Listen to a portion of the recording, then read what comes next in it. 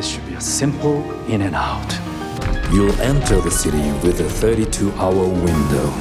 Whatever zombies are still walking should be no problem for a gang of tough hombres such as yourselves. You'll reach the casino in less than 2 hours. The safe beneath the South Tower Gomorrah. Then, all you have to do is load the money on the helicopter and fly off into the sunset. Easy peasy, Japanesey. Welcome to Now Playing Podcast's review of Army of the Dead. Power to control your own zombie army. That's the ultimate WMD. Hosted by Arnie. 100% I'm in, yeah. Jacob. Still weird as ever. And Stuart. You're out. I didn't say that. You're in? I didn't say that either. But you're intrigued. But be warned, this episode will contain detailed plot spoilers and strong language. Oh, scheiße. We hope you enjoy the show. Are ya ready, boys? A 1, 2, 3, 4. Vegas!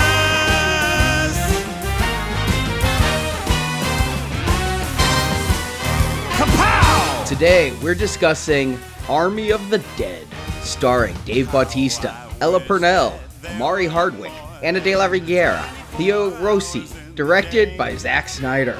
This is the Now Playing co-host who loves a goddamn lobster roll, Arnie. And Stuart. And this is Jacob of the Dead 420. Welcome back to Zack Snyder's Deadverse, right? I mean, my favorite movie of his first big film, Dawn of the Dead, finally going back to his roots.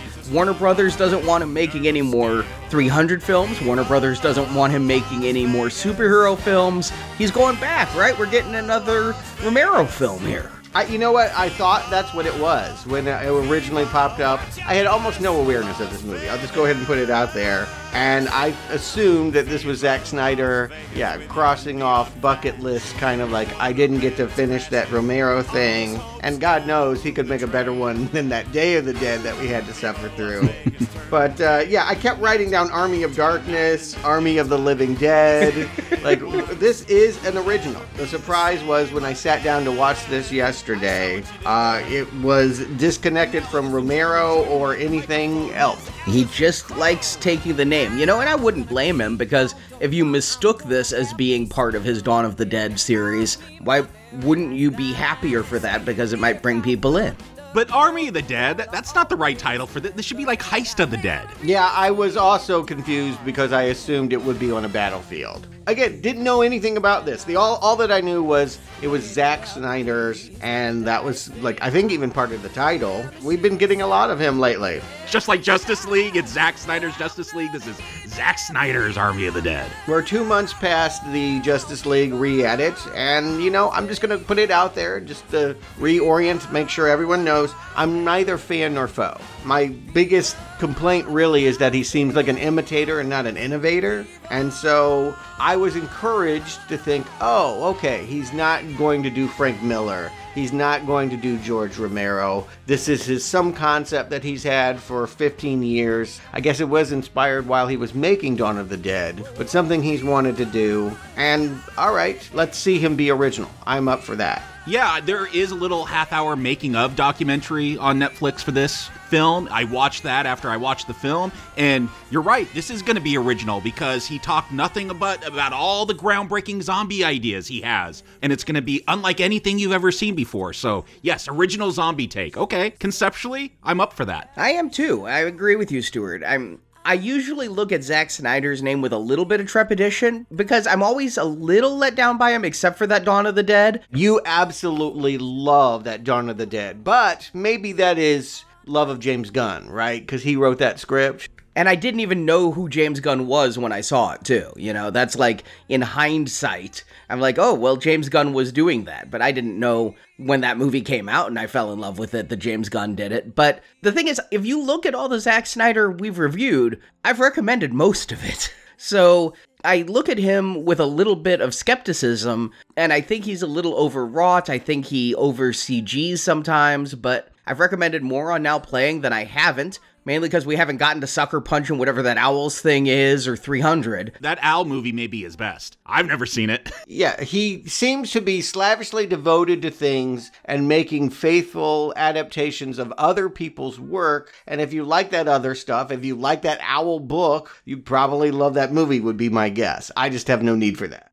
But I was excited to see him get back to the zombie genre, and you have to admit, Zack Snyder's been playing up the Warner Brothers feud. Warner Brothers isn't saying anything about it, but he's like, Warner Brothers hates me. Warner Brothers doesn't want to do more 300. Warner Brothers was antagonistic during the Justice League. Want to do more 300, they all died. That was like a suicide thing. Frank Miller wrote a sequel. Well, they did make a sequel movie. Again, no interest, but okay. He wanted to do a third one recently, and they said no. I didn't know that. Okay, sure. So I think he's actually leveraging the Restore the Snyderverse fans as a way of going, yeah, Warner hates me. Hey, Netflix likes me. Come see me on Netflix. And it should be said, I think it is a philosophy of Netflix. Part of the way they've been able to court major artistic talent. Are you calling Snyder major artistic talent? I would call him A-list. I mean, I do think he's made giant budget movies, and I think that he is a big get if he's making something original for your streaming platform. Usually these streaming platforms go around and picking up trash. Whatever wasn't good enough to come out, they buy that in some market, and that's what they stream. But for the things that they've developed, the fact that they've been able to work with Alfonso Cuarón or Martin Scorsese or David Fincher, that seems to be like, we will greenlight the thing that you wanted to do that those studios wouldn't let you. And sometimes I think those studios have a point. I didn't like Mank. But, I recognize how appealing it is for these directors to say, wow, I can revive my dream project, my baby. This was something they wouldn't let me do at the budget I wanted, 12 years ago. Netflix will let you do that because Netflix wants to be better than the studio, more artist friendly. And I guess they've been trying to make this film since 2007? Right. Yeah. Again, from what I understand, Zack Snyder, in making Dawn of the Dead, had such a good time, was thinking, other concepts that you could use for zombies. And I'll say this, too. I do feel like the zombie genre could use a reboot or an elevation. Yeah, he talked a lot about where it was when he left it in 2004 and feeling like in 2020, we want to see something new. That's very true. I feel like the genre has largely become a joke. Is The Walking Dead still going? Yeah, but it is Walking Dead. Yeah, there's the spin-off and other Z Nation and what. I know the comic book The Walking Dead finally ended, so yeah, the zombie thing it feels like it faded out a few years ago, and you gotta do something new if you're gonna bring these creatures back. A lot of it was jokes. Again, Zombieland, Shaun of the Dead, Pride and Prejudice and Zombies. It worked, yeah, that self-awareness, I think it made it feel fresh again. Yeah, but who's going to take it to the next level? I also think of Zack Snyder as being pretentious. Go watch that documentary. Very pretentious, and he's talking about a zombie film. Well, I also mean that he wants to get something more out of comic book entertainment or pulp than what normally might be peddled. He doesn't want to just make slop. He really does have some ambition to make art. And so I want to believe him when he says that it's been, 15 years and it's time to elevate. Hell yeah. And I love the idea of going to Vegas. When I actually found out this was, and we're talking about minutes before I hit play, I was like, oh, good. I really never thought about an Ocean's 11 heist movie. You really don't watch trailers, do you, Stuart? I don't anymore. I've given it up. I actually can't even stand it. I've seen so many trailers in my life, and they're all cut the same way that I literally just, I'll see you when you're ready to be shown. I don't want a trailer ever. Because, yeah, I had no idea what this movie was when it showed up on the schedule. I'm like, Army of the Dead, huh? And you're like, yeah, new Zack Snyder. I had to see the trailer. I just had to get a sense of what this was. Especially, yeah, straight to Netflix. They do get those prestige directors from time to time. I've watched a lot of direct to Netflix, though, stuff that they produce. Not always the greatest. Not always, The Irishman. Right, and I didn't like The Irishman. I wanted to say, sometimes in indulging a director, you don't do them any favors. So I can see why people would go with Netflix rather than their home studio, but I don't know that that's the best place to get the project made in a way that people are going to like. Or get it seen. I was actually kind of mad because this was released in theaters last week. Very limited from what I read, though. Mostly Cinemarks. It was in both AMCs near me. Okay. I mean, what else are they going to show, right? So I went to see Saw last weekend with Jacob and Marjorie. And so this weekend, I'm like, it's a zombie movie, Zack Snyder. Say what I will about him, he has big vision, right? He usually tries to do the graphics in such a way, the bigger you can see it, the better. I was going to go see this in theaters Friday night, except AMC decided to not show this and instead show Scoob. When did Scoob come out? A year ago? Scoob's not streaming, I don't think. Maybe that's why they would want to show that one. I think that's what it is they're just like, you have this on Netflix, we will not have it on our screens. We'd rather make no money from Scoob than no money from Army of the Dead. Or maybe literally that was the film in the projector when they turned all the power off and said, we're closed until COVID is over. So they kicked back on the lights and said, what is this running? Okay, that's Scoob it is. Okay, Raggy, let's roll. And I was excited. I heard this described as Ocean's 11 meets Dawn of the Dead. I expected a fun time, right? I mean, I ever think of Dawn of the Dead, it had its serious moments. It certainly had its funny moments. Then I think of Ocean's 11. That's so lighthearted. I'm coming in thinking, this is going to be a feel-good zombie film. I don't think this is attempting to be a feel-good zombie film. It turns out to be far more dark and serious than I thought it would be. You think that this is grim? Yeah, I do. I don't find it has any of the patter or the repartee or anything of an Ocean's 11 film. I mean, I'm picturing Pitt, Clooney, and Damon walking into a zombie movie on accident, kind of from Dusk Till Dawn style when Clooney did just about that. I'm expecting a real Ocean's 11 type feel of just mirth. This is not mirth. And I will say, with kind of those expectations of Ocean's 11, I think Ocean's 11 has a certain vibe. And Snyder's Dawn of the Dead didn't feel like, a big nihilistic slogfest. Like, there's some fun in that. So I thought, and he's a stylish director. So yeah, you bring kind of that snappy dialogue and that fun action from Ocean's 11 and combine it with his zombie stuff. Like, I was expecting a fun 105-minute film. Yes, I thought that's where we were headed here. Like, it's really long. There will be no release the Snyder Cut hashtag for this. This is the Snyder Cut. I think Netflix gave them this edit just so they don't have to deal with that hashtag. But be that as it may, even though you might look at a 2.5-hour movie as a slog, I do believe the intent was exactly that, Arnie. I think maybe the difference is there's not the star power that you're going to see in those Soderbergh movies. You're not going to have A-list actors. It seems like Snyder got all of his B and C stringers that never have had a moment in the spotlight and said, this one is for us. Are you kidding me? Dieter apparently is a huge German actor. Yeah, okay. I would say that 50% of these people I've never seen before, and the other 50% have never been the major lead attraction. Yeah, I knew Dave Bautista, and then I looked everyone up, and I'm like, okay, I've seen that movie. Don't remember them in it. So yes, I agree. 50% I have seen in movies. I don't recollect them at all. Oh, I'm the same way. I'm like, Dave Bautista and the rest are here on Army of the Dead. It's like, I mean, there was this big news article that Chris D'Elia was in this movie. I'm like, who's Chris D'Elia? I don't... Oh, he's a sexual predator that tried to hook up with, or perhaps allegedly did. The court case hasn't happened. We're not supposed to give out judgment, but yeah, he's dealing with allegations of hooking up with underage girls. Okay, well, I've never heard of him.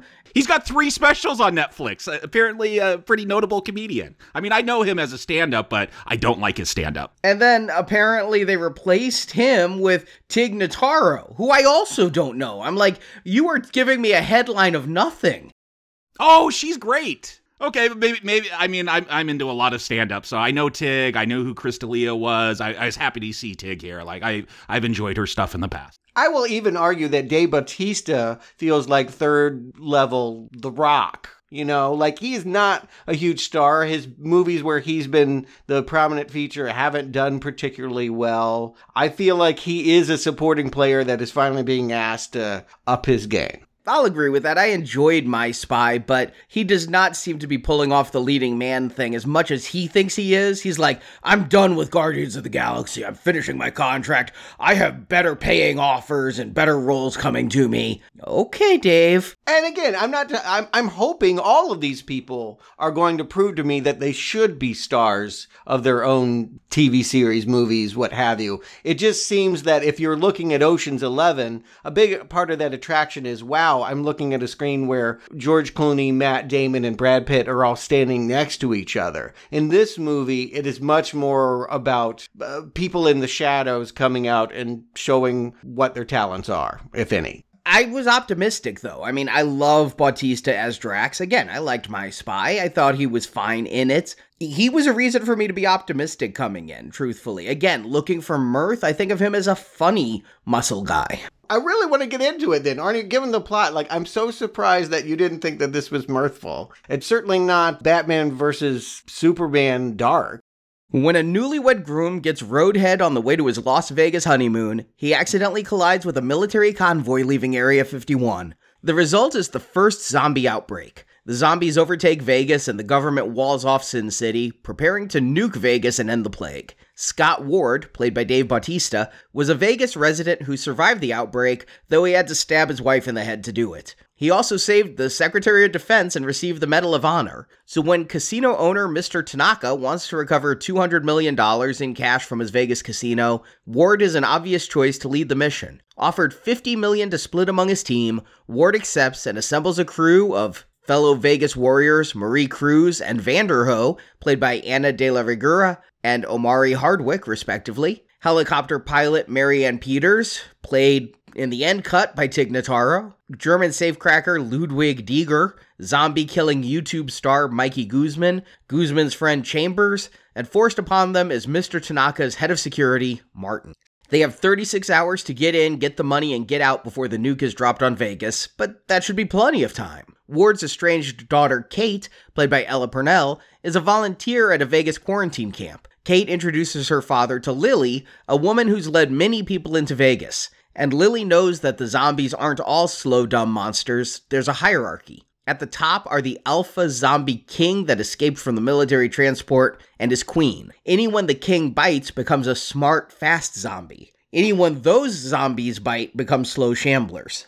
Lily leads Ward's team into Vegas, and Kate insists on coming too in order to find and rescue her friend Gita, who'd been lost in Vegas. On the way to the vault, several team members die, including Chambers, who was betrayed by Martin. Martin isn't there to help the team, though. He's there to get a zombie head. That's worth billions to Tanaka, and the $200 million was a decoy to get the team involved. I just want to specify, he's not there to get zombie head. He's there to get the head of a zombie. Yeah, but why? I think someone's got some kink. That's why that's worth so much.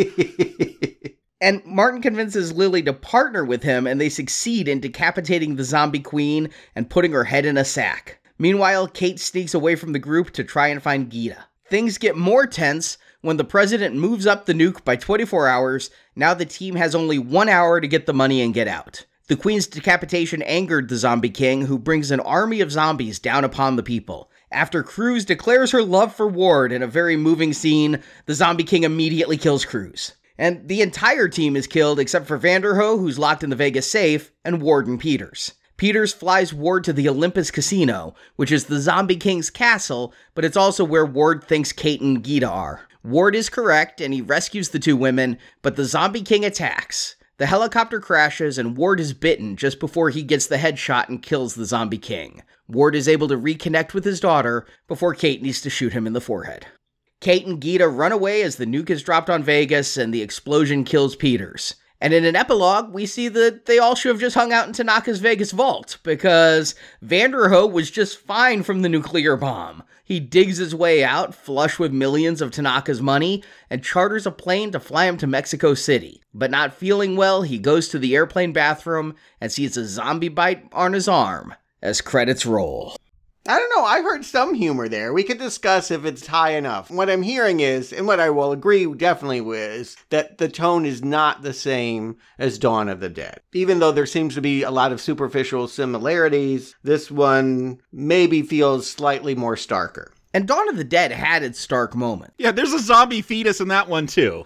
Yeah, it oscillated between horror and comedy many times. I mean, the guy starving to death across the way was a pretty dramatic thing in that movie. And yeah, zombie fetus was creepy. I think that it was able to play across all the realms. And like you say, it's something that probably James Gunn did bring to it a little bit. And here, I just feel like this movie is trying to be more, well, horror isn't the right word. It's not trying to be more horror. It definitely is not. Is it trying to be more action? It doesn't, I guess it's just trying to be more serious.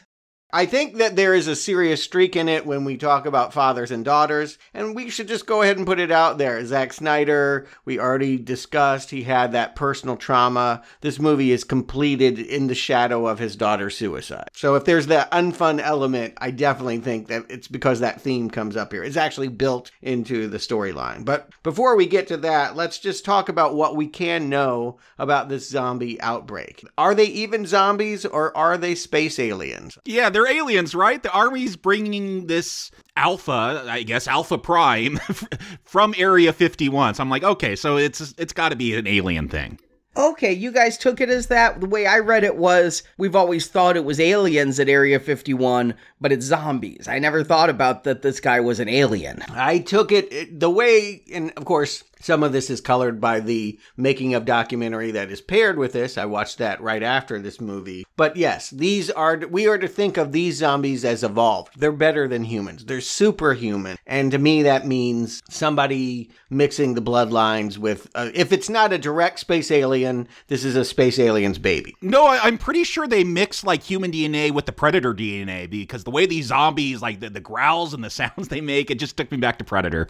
See, and what I had thought was, we've seen so many movies where the government is trying to make super soldiers or what have you and accidentally create zombies. And I'm like, at what point does a military scientist realize they've created a zombie? When it bites something and it creates something else, you've created a zombie. I mean, just stop. Yeah, that should play out with the rats you're experimenting on first before you get to humans. You should know if they're going to go zombie or not. And it's not exactly clear why they need to move it or where it's going, where it comes from. A lot of this will maybe be explained by a prequel cartoon that is coming to Netflix later this year. I'll hold my thoughts on the potential of that. I'll just say that I'm more or less okay with this being ambiguous, but I kind of would like more explanation as to how it got free. I think maybe that expectation is colored by the fact that this, again, is almost 2.5 hours. You got some time to tell us things. If this was a 90-minute zombie flick, again, okay, whatever you need to do to get the zombies out there, I'm fine with that. But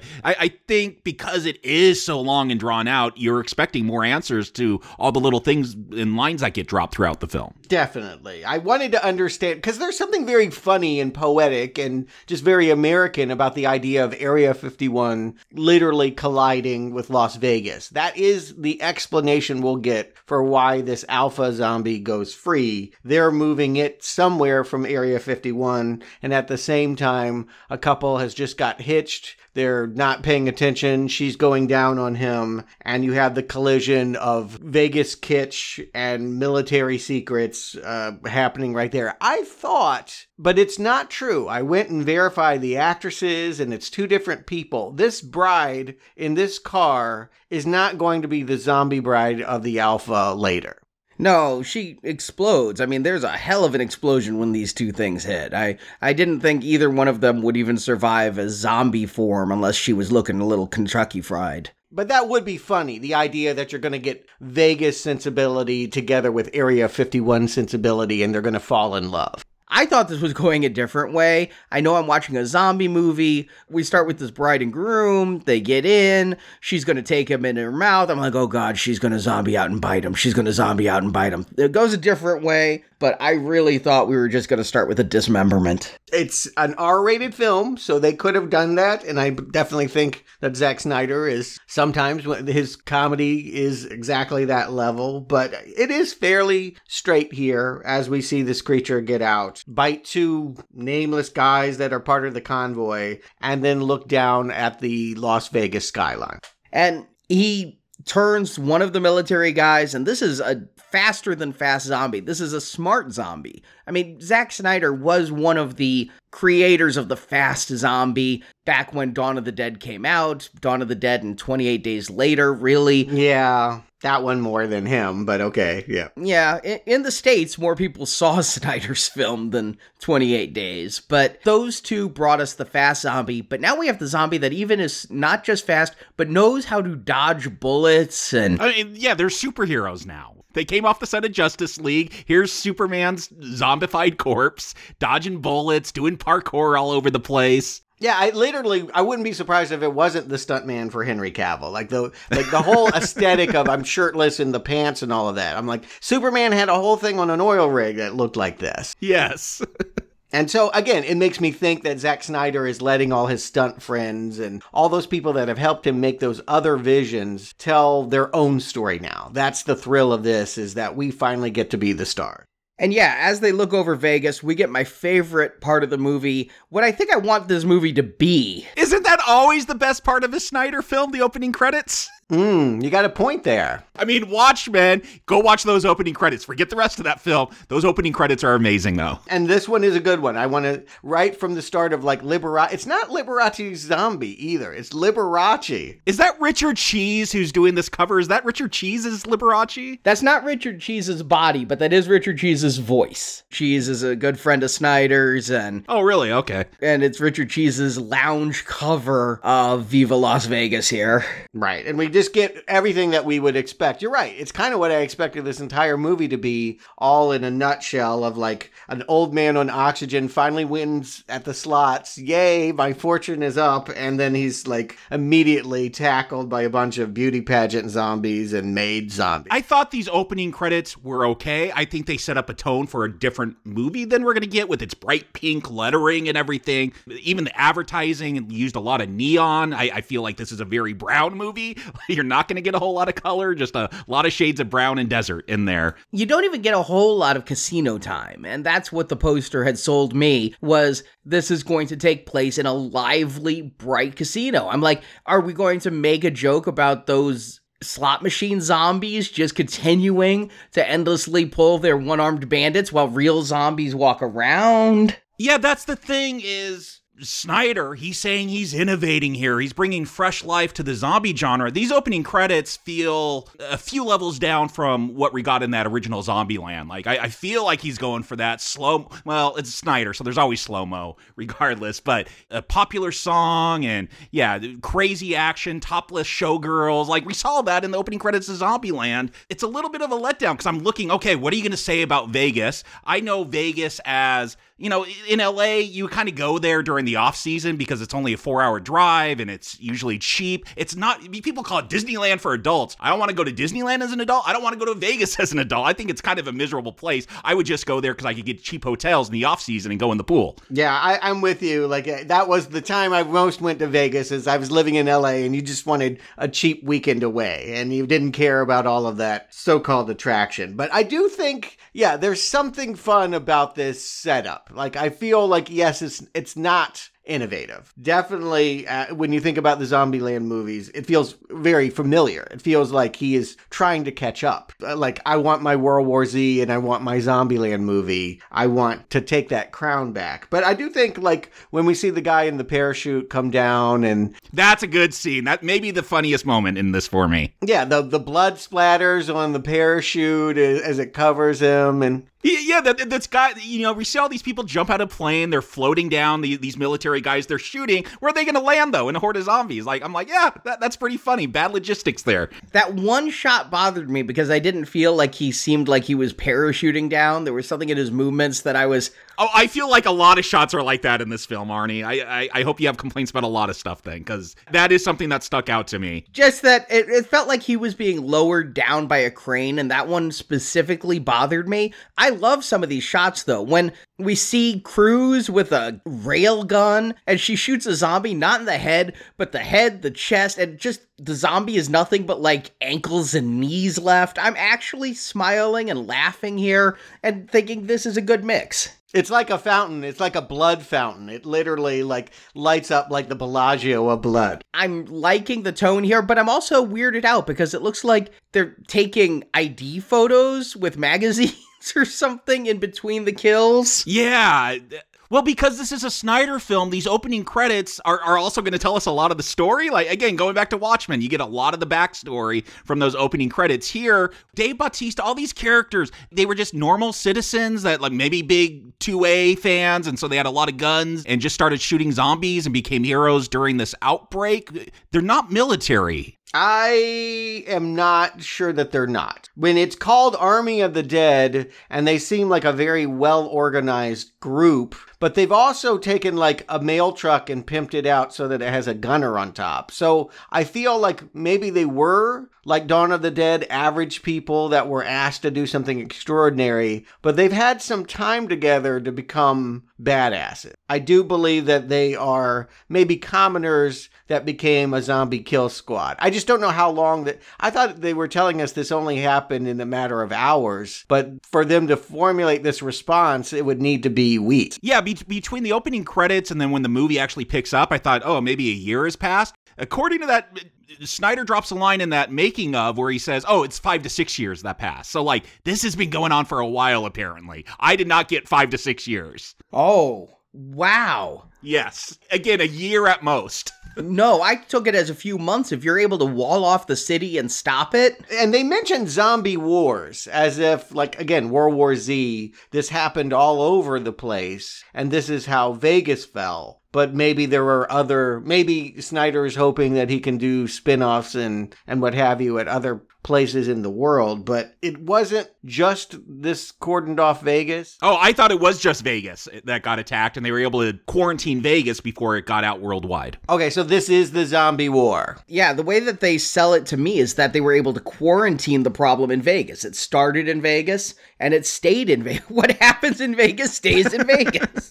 Yeah, they should have used that slogan, but maybe they couldn't pay for the rights. So the zombie war is specifically this. Where are the troops then? Again, it's called Army of the Dead. I was expecting that you have Dave Bautista as the head of some kind of elite SWAT team. That's what I thought from the trailer that this was going to be. Or like Dawn of the Dead, that, you know, these are average people that have been asked to reinvent themselves in zombie times. And I'm not sure. We do get these posed moments of them holding their family portraits, and we see that they had this normal life, but it's not really clear how they all came together and became a kill squad. And we're also told a story wordlessly during these credits about a mother and a daughter who I thought were Bautista's kids or something. So confused by this, but I looked in the credits. She is soccer mom. That is how she is built. There is a soccer mom that becomes this commando woman. We can see her, like searching the grocery store, looking through piles of clothes, trying to find that soccer daughter,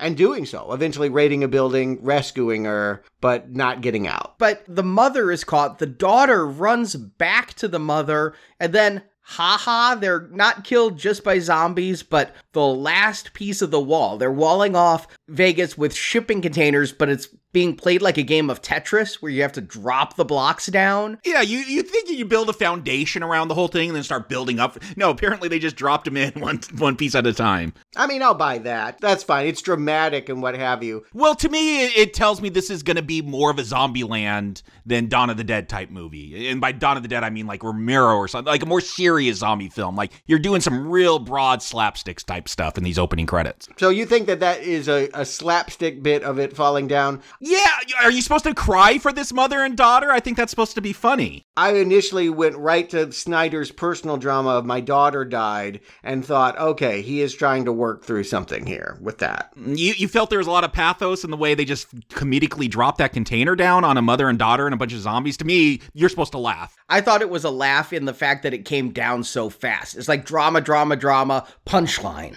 But look at the way that in slow-mo, it was a mother trying to tell her daughter to go back and save herself. The daughter chooses to die with her mother rather than be saved after all of that hard fought to get out of there. It it's ironic, and irony could always be funny, but I think that it was also supposed to have a heartstring tug as well. I also want to point out here, not only did that daughter not get rescued, but that was a rescue attempt for her, but we will find out later, we'll see some of these people escorting a guy in military brass. He is the Secretary of Defense, and so that there's some kind of John Carpenter escape plot of they have to get this government official out of Vegas. Maybe that'll be in the cartoon, maybe it won't, but why not just make the movie about this? Yeah, it's so weird. Like, Secretary of Defense, so they usually go to the front of war that's engaged in battle directly. Like, it does feel weird that you'd have, basically a cabinet position going out and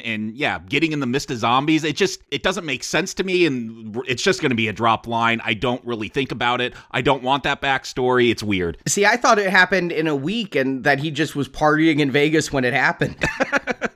Yeah, that was my thought, is like he was doing something he shouldn't have. And they're like, look, we need to keep this on the down low, but he's with hookers and they've turned into zombies. Again, real fun ideas. So strange that they've reduced it to this opening that I think is pretty good, but underserves the characters. You were supposed to teach us who this army was. And I really was confused and, spent most of my time focusing on a soccer mom who died and is not even going to come back as a zombie. Like, not even be referenced. At no point does this opening vignette matter. Yeah, that seems like a mistake. But I do want to ask, because I think sometimes we talk about our complaints. Are they boulders in the road or are they pebbles? For me, this is pebbles. Like, I'm enjoying this, but there are these rocks in my path. I'm not having a huge problem. I just don't think it's as snappy and as stylish as Zack Snyder has shown that he can be. And so I'm a little concerned because, again, I thought this was going to be more of an Ocean's film and just quick dialogue and just a lot of fun to be in. And I'm not getting that sense yet. And me, I'm just wading into the water here, It's like, what do you think of the deep end of the pool? I just got to the park. So I'm getting in the water. I'm thinking that the pool looks nice and blue. I'm enjoying what the opening credits give me. In retrospect, I'm like, wait, that mother and daughter thing never mattered. But I don't know that during this opening. I think that's going to be like the crux of some character's pathos. So I'm loving this movie through the opening credits. And I'm like, this appears to be the fun movie I expected it to be. I mean,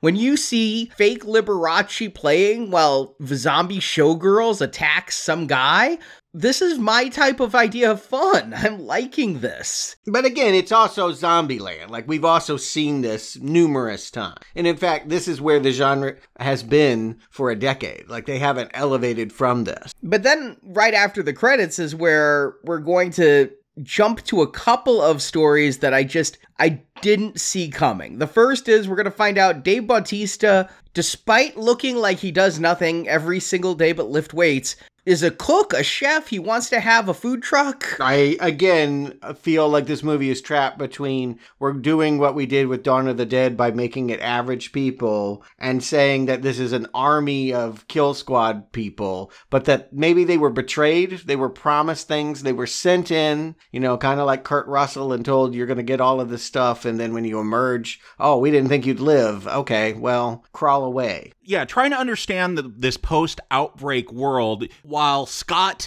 Bautista's character, is flipping burgers. We got the news playing, and there's this debate going on. Like, is the government quarantining people because they might turn into zombies, or are they using that to round up LGBTQ plus and pro-choice and immigrant people because the government doesn't like them? It's a little weird that we get Sean Spicer there arguing that we do need to stop the spread. So it's weird. One, why are we giving Spicer a platform? That's maybe my personal politics. He's better here than on Dancing with the Stars. Ooh, yeah.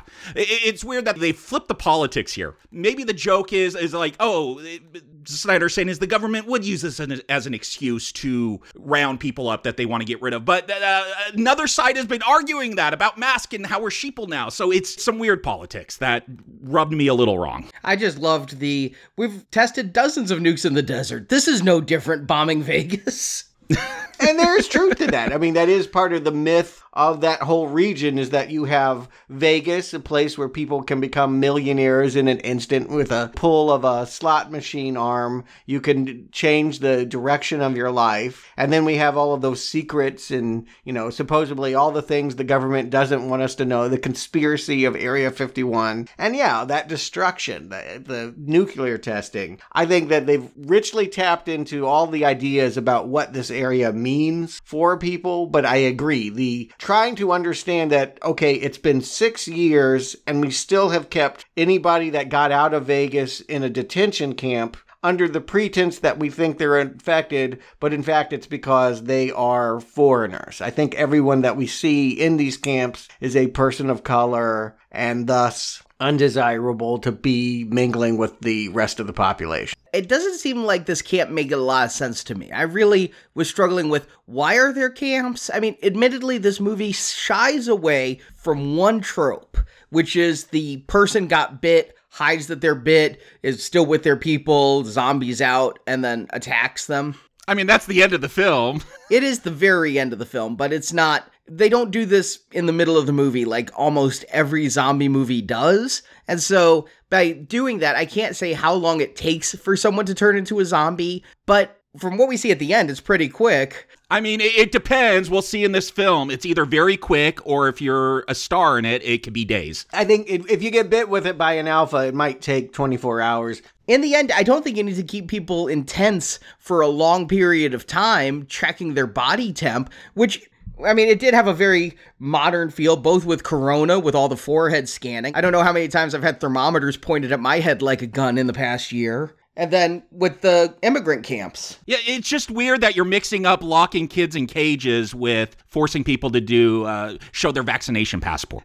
Yes, they're trying to say that the government uses the zombie outbreak as a pretense for just caging people they don't like. That's essentially what it is. No, there's no reason to cage them other than we don't want them in our midst. Which this might work politically before the pandemic, but this coronavirus got so politicized, it's, you know where people stand. Like, you know where their politics are based on their response to it 9 out of 10 times. And so it's weird that they're just mashing this all up together to, I don't know, make some kind of statement. And it should be said, this movie was greenlit and going forward long before COVID was a thing. This is not a response to COVID. It wasn't a metaphor for COVID. They just happen to have temperature check guns in this. Again, there's very specific iconography that you can't think of not being related to COVID now. Right. But again, I don't think it was totally designed to be a response to that. So yes, maybe it helps the movie in some people's minds. Maybe it hurts it in others. I feel it's pretty muddy. I feel like all of this idea that there's a detention, I don't think you need it.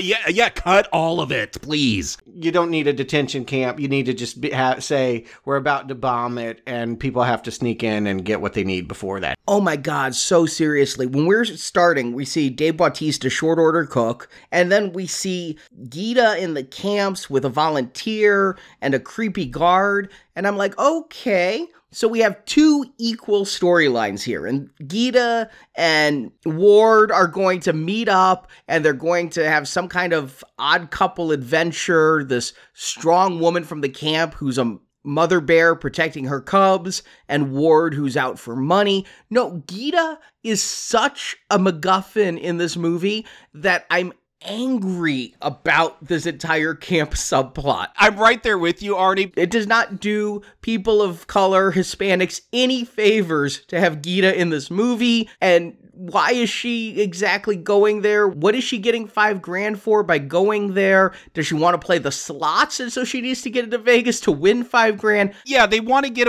out of this camp because we see them being harassed, threatened with getting their temperature taken with a rectal thermometer. But I agree with you, Artie. Gita is so prominent in this scene. Like, Dave Bautista's daughter is also in the scene, Kate. We don't know that yet, I don't think. I didn't realize it yet. I thought that, like, Gita was, like, second build in this film. Like, she was going to be a major character because, yes, we go from Bautista to her, and we spend a lot of time here. All right, so again, my question, I think I'll be continually asking this: boulders in the road or pebbles? I mean, I'm tripping over some rocks. Okay, rocking the shoe. This is a boulder for me. Again, I don't know it at the time. When I'm watching this movie, I think it's going somewhere. Yeah. If we're talking about in real time. But then by midpoint in this movie where I realize what Gita is, I'm very angry that they wasted my time with Gita to begin with. They could have given Kate another reason to be there. Kate could be the coyote, that has to be hired. She's become tough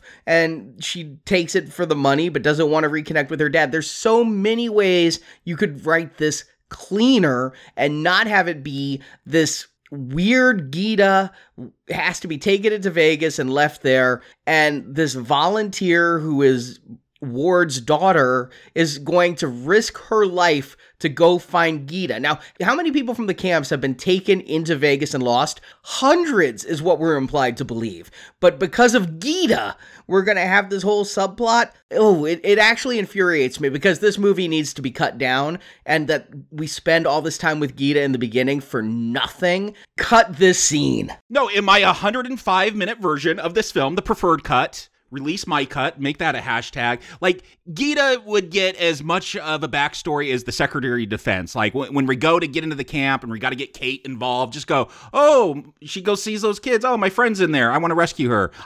Because I don't know anything more about Gita from this scene. Like, yeah, so we could cut all this and we could just name drop her later when we see her kids looking for her. I'm of two minds. I would say, on one hand, it was very confusing to me that people were sneaking into Vegas. I'm like, if you're in a detention camp, you would want the coyote to sneak you out. You wouldn't want to go deeper into the problem. And the idea that they need to go win money in order to pay somebody to get out, well, how are you paying the coyote? Like, all of this is is she just working on spec? Like, okay, I'll let you in, and if you come back with money, you owe me some? Like, the mechanics of this were very, very clumsy. But, and this is a big but, something I absolutely love is the idea that you have kept consistent the way that I think of Vegas, which is that it is this very dangerous place where you can fuck up your life in lots of different ways. But if you are lucky, you might just wind up with the money. It's the fantasy that you're going to go in there and navigate through all of these zombies and dead people and be the one that gets the money out and gets to go live your life. I do like that as a metaphor. I like the metaphor. Okay, we're going to Vegas. That's a fun place where you can have a lot of fun action and commentary about what is America or what does Vegas symbolize about America and all that. I do feel like we're going to get a lot of surface Vegas stuff, though. Like, I know Jason, one of our behind-the-scenes guy here now playing, he lives out there in Vegas, so he probably has some really good insight. I feel like I could write all the jokey jokes, what Vegas means, but I did, again, this is 2.5 hours, so I was hoping to get something deeper than Siegfried and Roy Tigers. There is a lot about this setup that is clumsy and works against what they're trying to get at. But I'm not having a bad time. I'm having a mediocre time. I'm waiting for it to give me a good time. Yeah, I'm not having a bad time during setup scenes. Again, I'm talking about when I see the end of this movie and realize this had no point, that I get actually avidly pissed. Yeah, do we want to review this in real time as we watch it? I mean, we're reviewing it as a whole. I understand what you're saying, but the point of Gita is that somebody, and while Schneider is listed as a screenwriter, it does look like other people came in on this at some point. Maybe, I'm not going to say whose idea it was. It seems like Gita was a response to ICE and the political climate of Trump, and it doesn't really have a place here. It really probably shouldn't have been brought in. This was not the vehicle to talk about putting immigrants in detention camps. Yeah, and I'm not saying a Zack Snyder zombie film can't do that, but this one fails to do that. No, if that was going to be the case, then they should be infiltrating the camp, not infiltrating Vegas. This is as far away from Ocean's 11 as you can get. This is going from Ocean's 11 to Traffic. Both Soderbergh films, very different. Right. But the point is, and the hook is, and the Ocean's 11 film is, this billionaire Bly Tanaka, he wants to recover $200 million in the basement of his casino. And he's going to offer a substantial cut to this guy who, yes, Scott is now a short order cook, but somehow proved himself in that opening credit sequence, maybe with the Secretary of Defense, very unclear, as being someone that knows how to deal with this problem and can get his money. And Scott's only issue is going back there means facing the trauma of losing his wife. He will have a dream sequence in which we learn that he, in fact, is the father of that Katie character from the camps, and that Katie was locked in the bathroom. Her mom was a zombie trying to get in, and Scott had to drive a knife through her head, and it destroyed not only, his marriage, obviously, but it destroyed the relationship to the point that Katie no longer speaks to him. Was I the only one confused, thinking, was it the mother in the bathroom and he killed the daughter? Was it two sisters and he killed a second daughter? I didn't know what the relationship was between who Bautista was killing and who was screaming. They all looked young. Yeah, it wasn't clear, but I assumed it was the mom when we see the daughter seeing Bautista stab her in the head. I didn't know that was the daughter I thought that was the daughter watching the stabbing. I thought he was stabbing another daughter. It would have, I know it's a dream sequence, so it's wordless, but a little bit more to that. Putting that in the opening credits as the little vignette we see instead of Soccer Mom would have gone a long way towards telling me what is up with the father-daughter relationship here. Yeah, we should know the relationship by this point, and you're absolutely right. We learned the storyline of a soccer mom who died and didn't get out and is not a part of this story. We should have learned that story and Scott's pain and what it means to go back for him so that we don't need to do this now. It's an example of why this movie is too long, is the fact that it's only now getting to telling us something that it had plenty of room to do previous. And he already has like another girlfriend lined up. Like when he's thinking about putting the team together, there's this flirty Maria mechanic who, will later even say, like, I thought when you came to me, this was our way of hooking up and the money was secondary. Yeah, again, it helps to realize this is like 6 years after he killed his wife. Which, look, that's going to traumatize you for a long time, but it plays weird when, like I did, I thought this was maybe a year later at most. I kind of got a flirty thing between them, but then I wasn't sure. Oh, it's definitely flirty. And then there's the end scene with her that's all dramatic. And they tried to give Bautista a little too much emotional heft. That guy can lift weights, but he can't lift two estranged women plots. Mm-hmm. I think he could do one. I really do. I think if you narrowed it down to a father-daughter relationship or hook up with an old combat buddy relationship, preferably the second one would feel more Ocean's 11, but reconnecting with the daughter the way that Danny Ocean wanted to reconnect with Tess in Ocean's 11, I could go with that too. I think he could do one, but instead of doing one story well, they do two stories half-assed. And he has a buddy that he's taking with him, but we never really find out that much about Vander Rohe, other than he was a philosophy major. When we see him pose, we see that he has this master's degree, and we're to think that for him, when he's approached at the idea of going back into Vegas, he talks about catharsis and the process of having to see the people within the zombie. It sounds like a heavy conflict, but one that, does it register for you for the rest of the movie? This character's a cipher to me because he's got a master's degree. And when Ward finds him, he's doing physical therapy at a nursing home, helping a geriatric woman do some kind of water therapy. And then when he's approached, you see he has this Omega brand on him, like tribal scarring of the Omega symbol, and he's fetishistically bringing this giant saw out of the ground, which I know the saw from the trailers and the posters. And so he, to me, is really the crux of this film, in that I know we're going to be dealing with an alpha and an omega, but I don't quite know that entire thing is fully formed. I feel like it's not viable, as in the exact definition of viable, able to exist outside the womb. It's still in its fetal stage here, but it could have grown into something.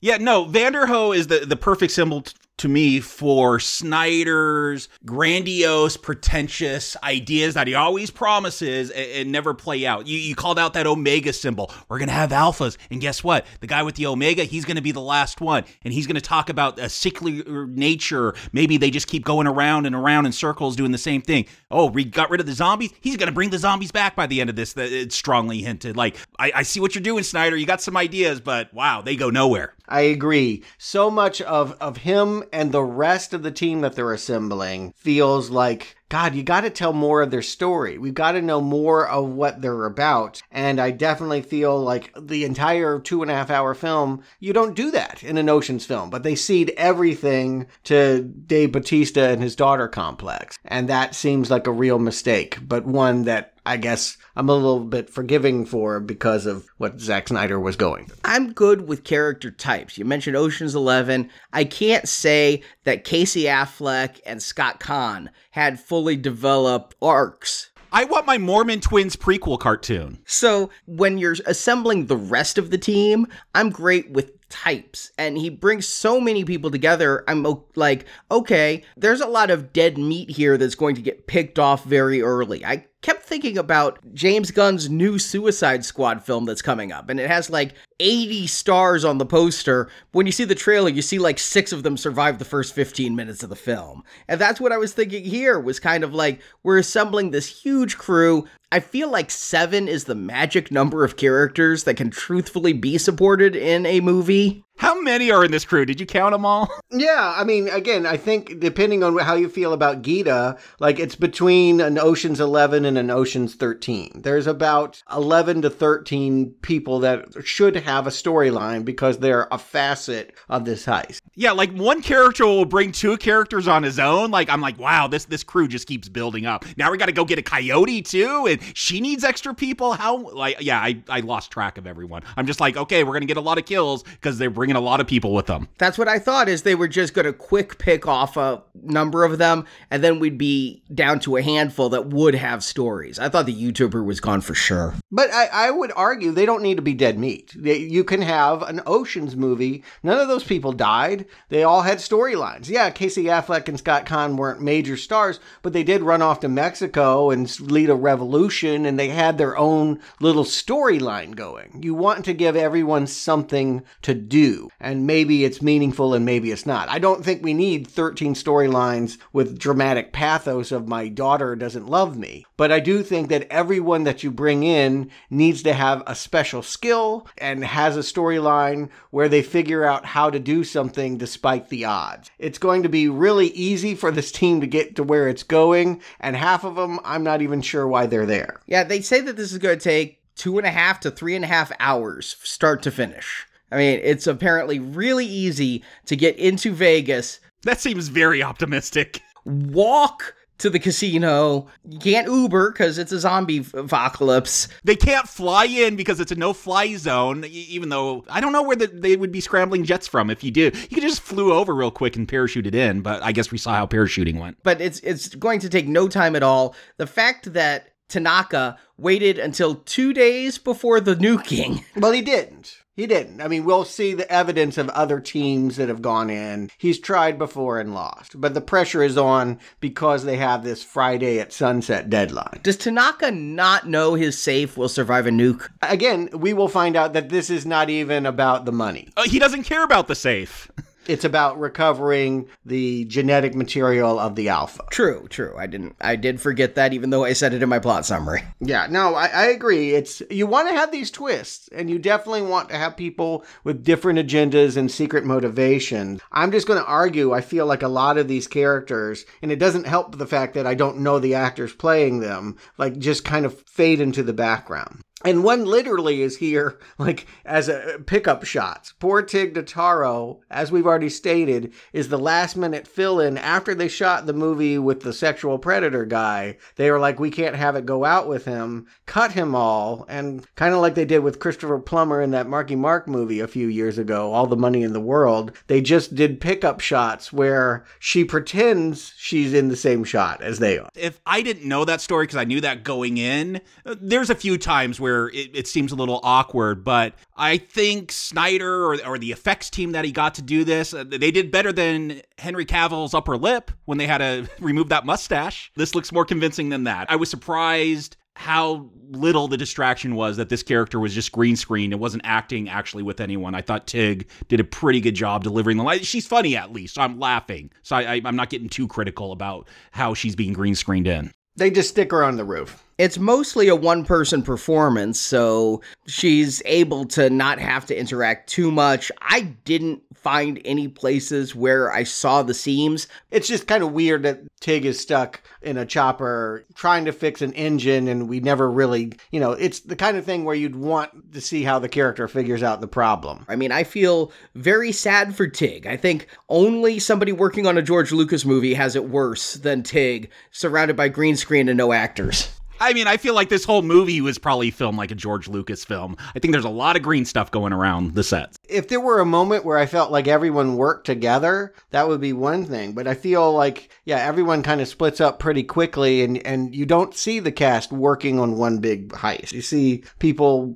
doing little bits in various places. And there's no thrill in seeing them getting together because it's not like they're big stars that have never worked together before. So it just doesn't have a whole lot of appeal. I guess what I would argue is I know that we associate these movies with 10, 11, 12, 13 people, but all Bly said was you need a safecracker and a chopper pilot. Like, why are we bringing all these other people in?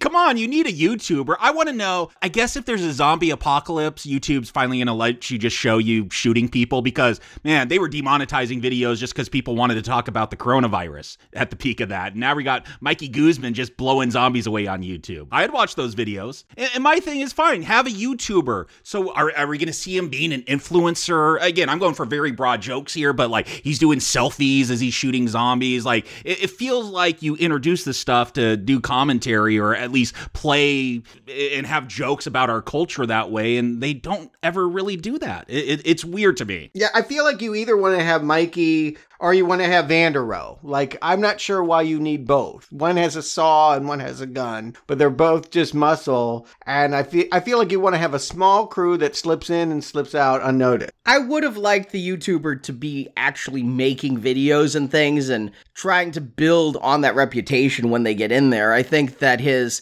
introduction is his best moment when we see him doing the video online, and from that point on, he's just your standard merc. And yeah, the safecracker is one that they need. I get it. You say he's a big star in Germany? Maybe yes, maybe not, but I feel like when we finally get to the vault, it should be really hard for him to crack the safe, and I feel like all of it. Die Hard it isn't, with your safecracker there who is spending a lot of time and going through the 7 layers. Yeah, he's talking about this as like being a tremendous work of art and I guess this is where my problems with this film, they start pebbles and boulders may be the wrong metaphor. Maybe a little snowball that starts rolling down the hill and it's getting bigger and it's getting bigger and is it going to run into me? Because again, if we're going with Ocean's 11, even when we're just being told, okay, here's the heist, we're like, wow, this is an impossible thing. When we get the breakdown of what they need to do, okay, there's zombies, but this is a zombie film. We've seen those before. You got to go in, shoot them, open the safe. It's not very clear until at least for me, until we get to the safe to see how hard it is going to be to open. In a heist film, forget whether this is Ocean's 11 or not, just in a heist film in general, you need to understand the mechanics of what is supposed to go right. What is the heist? So when things go wrong and obstacles pop up, you have that understanding. What's the heist here? They're going to go shoot their way in and open a vault and get some money. It's not a great setup for me. Yeah, when we actually get that scene, they go all come to a warehouse. We get the scene, and it couldn't be more connect the dots. I mean, it was a real simple one. Like, okay, you're going to walk in, you're going to get to the casino, you're going to open it, and then you're going to leave on the chopper on the roof. Wow. You needed 13 people to do that? I feel like this is why, and particularly if it's a zombie movie, you need to have somebody there to lure away the zombies so that someone else can set this off, and it needs to be a Rube Goldberg. You need to have a lot of things in spinning plates everywhere and all of these specialty skills, and it goes wrong and people have to figure out things on the fly. That's the fun of a heist. And I don't feel like, God knows, Zack Snyder has made a good zombie movie, but I don't know that he's got a good heist movie. He doesn't seem to understand the genre. The way I took it was that all these people were needed because of the zombie fighting. I mean, you have one safecracker, one pilot. I even like that the pilot calls out. So obviously, if there's one person who's most important, it's this guy because he can open the safe. But if there's a second person who's important, it's me because I'm the pilot. And if there's a third, it's probably you because you're the team leader, or maybe you're Chippy over there. And everybody else, except for the guy who was sent along from Tanaka, is pretty evenly in fourth. And Martin, we should kill Martin. I think they need like 13, 14, 25 people just to haul in all that gas, which obviously they're just carrying empty tanks. Like, I never feel there's any weight in those gas canisters they're all backpacking in, but yeah, they got to bring all this gas into power, not just a generator, but also a helicopter. And they have to carry out all that money. But yeah, I just figure all these people are here because there's so many zombies, you gotta have guns. And you mentioned Martin. He is supposed to be the one that, everyone looks at him askance because why does Bly send in a spy? He's there with his own purpose. Why do they need to have this cover mission? Why not just tell them, we need you to get the head of the Alpha Queen? Like, that wouldn't it make a whole lot easier? And you can rob my safe while you're doing it. Like, that, to me, why not be honest? I guess, like, as the casino owner, like, the fact that has to be a secret mission doesn't make a whole lot of sense to me. I'm never sure what Tanaka knows, because Martin does this, and he goes, this is worth more to my boss, but he never says, this is what my boss really wants. I couldn't tell what was Martin going rogue and what was Tanaka having a cover mission. I think they make it clear later that the head was the mission and the money was a cover, though I don't know why you just don't get a really good mercenary to go in by themselves, like all ninja style, if that's your plan. This whole team, they don't help Martin out at all get that head. It's not even that hard to get her. I mean, like, she comes willingly at the first time that they walk in there. We will see that, they get to this McCarran base and the Coyote is going to lead them in, which totally feels like Batista is sidelined because we have a character. The whole point of Batista is he's done this before and he would know the way in. He would be the leader, but she's really the leader because she's been going in there this last 6 years. And she's French? I don't know. I don't understand the mechanics of so much of this film. Like, she's speaking French all the time. She's got an accent, but I guess she's a volunteer at this camp as well. No. She's not a volunteer. The way that I take it, and it's me extrapolating from nothing, is that when the zombies broke out in Vegas, everyone went fleeing, and the people that were not American, all the tourists and maybe all people of color were rounded up and saying, we will make sure that you're not infected, and they've just been put on ice because we don't want foreigners. Okay, so she doesn't work there. She's just a coyote that hangs out around there. And she could get out at any time because she's a coyote but stays for the money? Oh, she's a French tourist. Okay, that makes sense. Again, she's not being paid to lead them in there, so they'd have to be successful. You'd think she'd care more about Gita getting out if Gita's going to pay her with money from a slot machine. Regardless, too many characters, not enough satisfying arcs. And again, would be really easy if all this guy wanted was the head of the queen. Here she comes with the tiger from Siegfried and Roy. I do like that. That is funny. I see the tiger. I'm like, oh, Siegfried and Roy. No, it literally is the tiger from Siegfried and Roy. It bit Roy, zombie bit it. Yeah, I think it is maybe the best flourish. You talk about these being broad strokes about Vegas. I think that's the way to go. I don't have any secret history of the town. So yeah, make fun of the things that we all know about Vegas. And the white tiger is certainly one of those that's past due. And so there was this other guy that they brought the last minute. The coyote just said, hey, Bert, do you want to make $20,000? This is the crooked security guard that was harassing Gita and Kate earlier.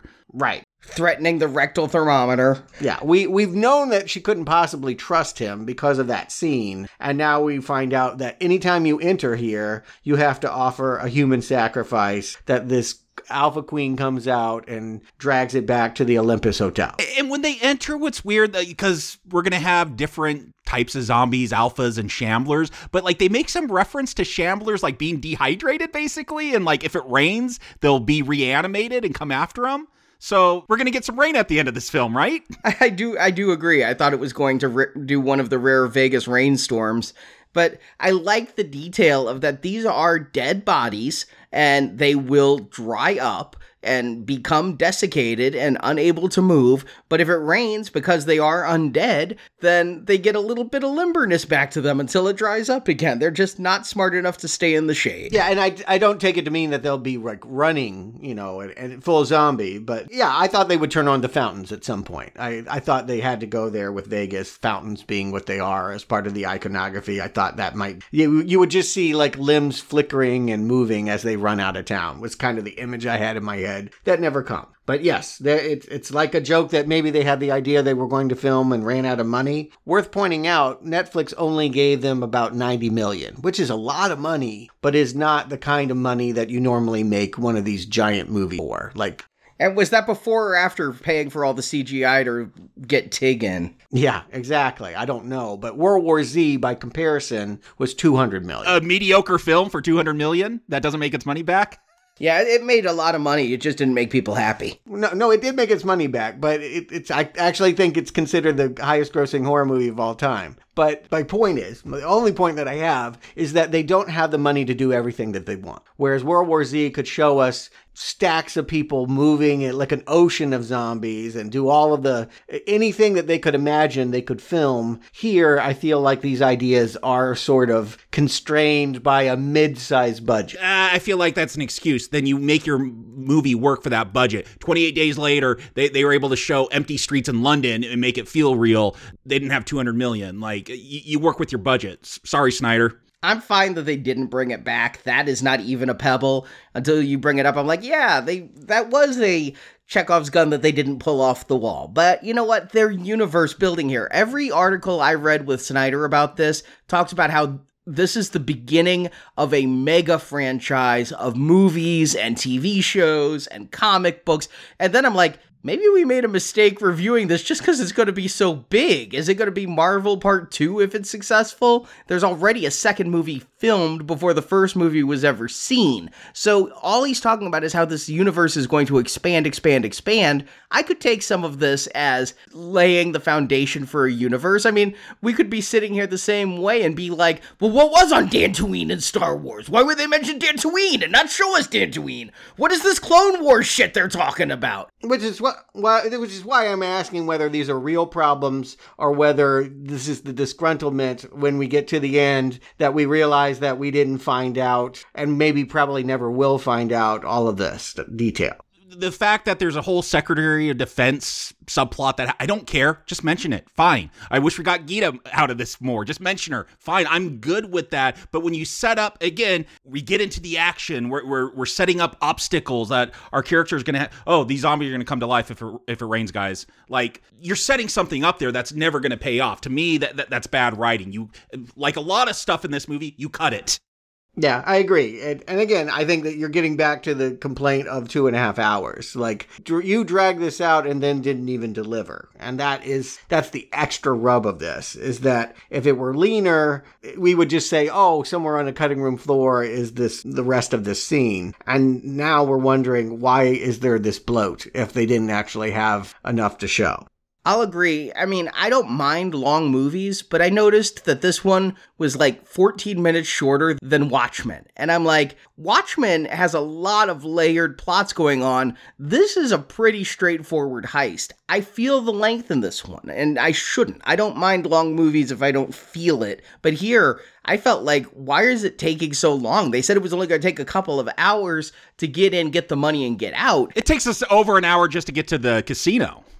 I love a slow build up. It's why I love the movie Aliens, an Alien for that matter. Like, I have no problem with the beginning of this movie. My problems actually begin once they drag away the security guard and we're supposed to get, the model for me is the Warriors. Let's go from place to place and, get into battles and skirmishes. I feel like this is where the movie hits its problem. Yeah, and this is where, again, you pick a place as just vibrant and bold and out there as Vegas. Like, I want some references. I want some jokes. I want you to tell me something about Vegas. The fact that they're going to go into one hotel before they get to the main casino and shoot some zombies that are hibernating. Like, you go to Vegas, one of the craziest things in Vegas, about 5 p.m., the sidewalks line up with these guys who just start flicking these cards for escorts. I collected those cards. I had like a deck. I would ask the guy for all the different ones he had. Yeah, you could collect them like baseball cards. They just litter the street. Like, there are very specific many things about Vegas that you could get into. And what is their one obstacle to the casino? We got to walk through some hibernating zombie in some other casino. Like, that's it? That's all you got to say about Vegas? No, it feels like a hallway. And it doesn't feel like a casino. It feels like a dark room. This whole setup of I think it's supposed to be where we're supposed to feel tension, scared, zombie scares of like, okay, you're surrounded by them, and as long as you don't like rattle them, they'll just let you pass, but you have to like crawl through them like a game of Twister to try to get to the other side. I'll just call out the direction. Like, you didn't get any tension out of this. There's nothing scary about this. This is where we lose our first member. She was dragged along. She's a fanboy of Guzman, had never killed a zombie before, had come with a friend who wisely said, "You're all going to die," and left. I don't really know why she suddenly becomes this. It's in the performance. I think we're supposed to see that she got overly scared and started killing everyone and it got out of hand. Well, yeah, she starts stabbing them so it's quiet, and then one of those hibernating zombies like knocks over some plates and it starts waking them up, and yeah, it escalates from there. See, I liked this scene. I liked that Martin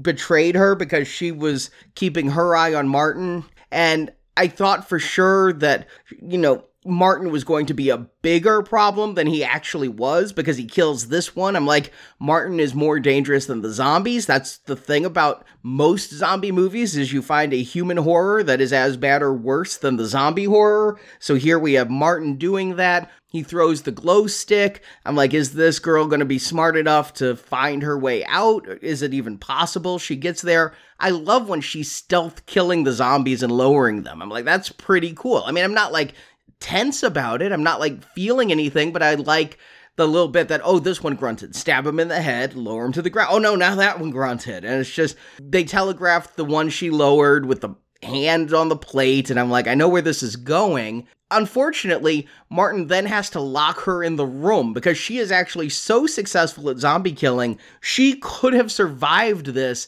if he hadn't been a dick and put a shotgun through the door handles so she couldn't get out. And even then, she jumps through a window. I mean, this is a badass woman. And then when she's dying, I really thought, as badass as she was, she'd be like, Martin did this to me, but she just, if you shoot a red container of gasoline that's next to your lawnmower, does it explode like you threw a grenade? I mean, did you see that opening car accident? Everything explodes. I think that this conceptually is a great idea. I think the execution, the camera work in this. I do notice that Zack Snyder has not only directed and co-written, but insisted on being DP and even camera operator. On the shots they showed behind the scenes, many times he is the one pointing the camera at the actors. Yes, that making of documentary, big pink letters, the cinematography. And I'm like, oh boy, because I think this is an ugly looking movie, and not in a good way. Like, you could have something ugly looking and it's supposed to be that way. But this one, yeah, when he's talking about, I got my 4K red and I got back to my roots where when I did commercials, I was behind the camera. And so I'm just getting back to my, Zach, stop talking. You're not doing yourself any favors, because this movie, not great cinematography. I really disliked one thing about the look of this film. He constantly goes extremely low depth of field. That was the camera. He bragged about that. These lenses. Everything's going to be blurred in the background and so sharp in the foreground. Oh, he loves that, Arnie. That was his vision. Yeah, it makes it hard to see anything. I agree.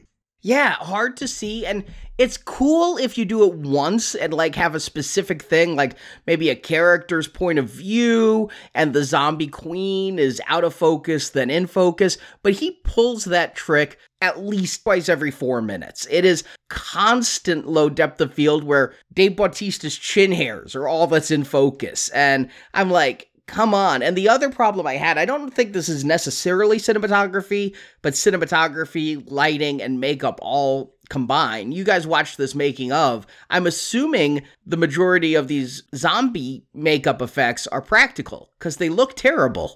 Yes, my wife was complaining. She's like, really? This is the best he could do for these zombies? They, again, in that documentary, very proud of the makeup, the design work they did. Yes, they go into a lot of detail about it.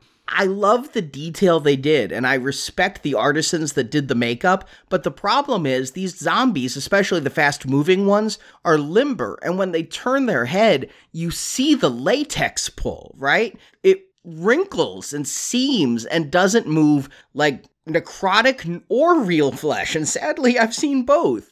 In darkness, or if they'd slimed it up like Screaming Mad George, if they'd used mood lighting, it all would have worked. But when they're out in the desert sun, these makeup effects constantly bothered me, and I think part of that is the filming. You just don't get his vision, Arnie. He's going for realism. They're dried out. They make points of this in the documentary, why they look this way, why as they evolve, they're less and less moisture. Like, this is all Zack Snyder's vision. This is the evolution he's talking about when he's talking about evolving the zombie genre. Literally, we have this new kind of zombie, this look of it. You know what? I'm neither excited by nor hating it. What I hate is that we have our first big action scene, and it's taken over an hour to get to, and it's like this bizarre pantomime, like a modern dance troupe or something like that, that doesn't have a whole lot of scares in it. They did trick me about one thing. I thought that they were doing aliens, because I know that was my complaint about Dawn of the Dead, was that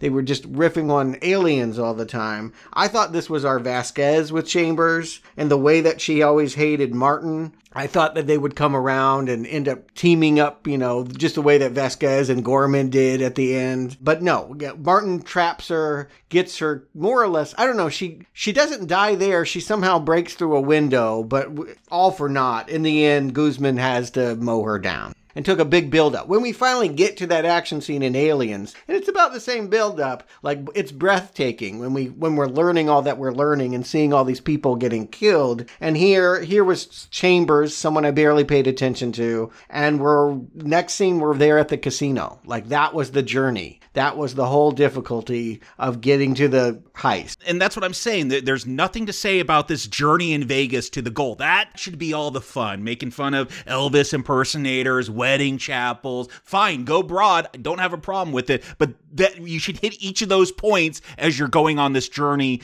to the main casino. The problem is we spent an hour with Gita's backstory. Like, you took all this precious time for the fun stuff away for supposed character work. Okay, I'm now getting what you guys are saying about, like, the lack of fun. You're right. That would be so much fun if we went to a wedding chapel. You started off with a zombie tiger and then we get nothing. For how long?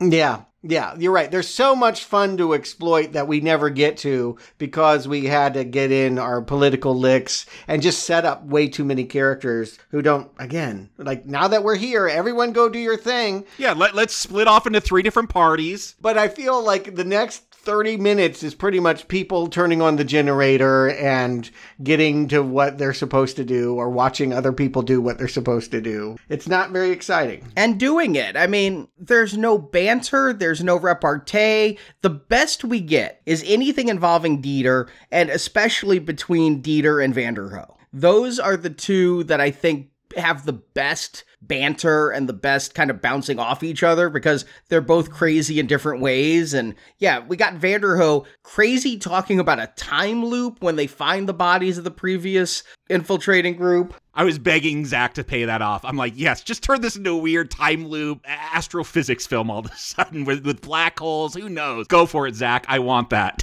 It's a zombie Donnie Darko.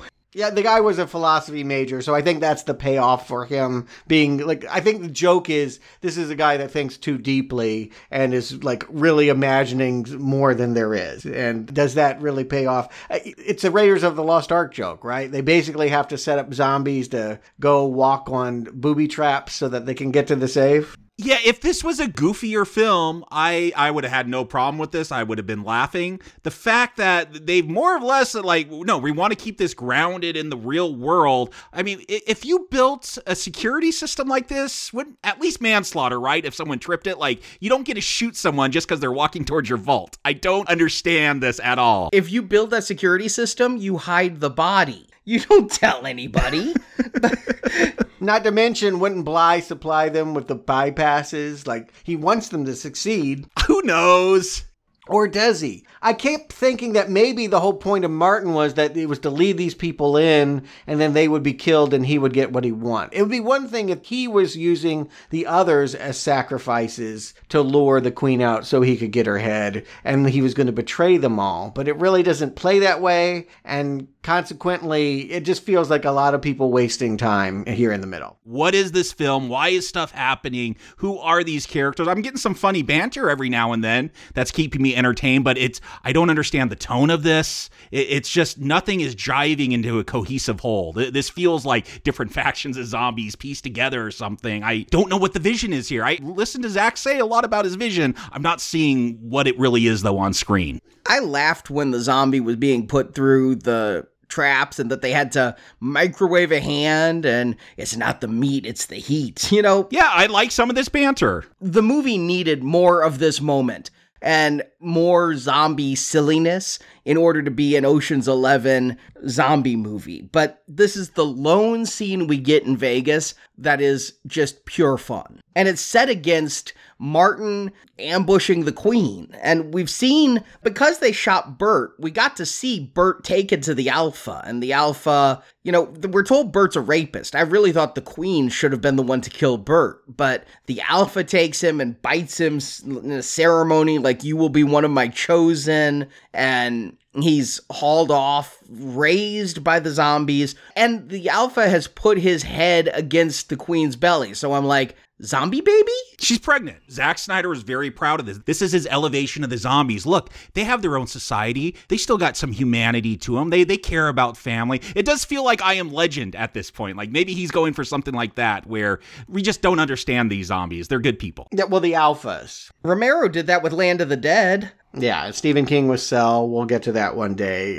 It's not an elevation. We've already thought of zombies in this way. But yes, I do believe we're supposed to have humanized a little bit. We're supposed to feel for this guy when he realizes his woman got her head cut off. And we're really maybe even wanting him to ride in there with a skeleton horse and get everybody here. Do I want King Zombie with a Phantom the Mask metal helmet, riding a dead zombie horse, holding a rebar spear with a zombie tiger? That sounds like something you'd want, yes.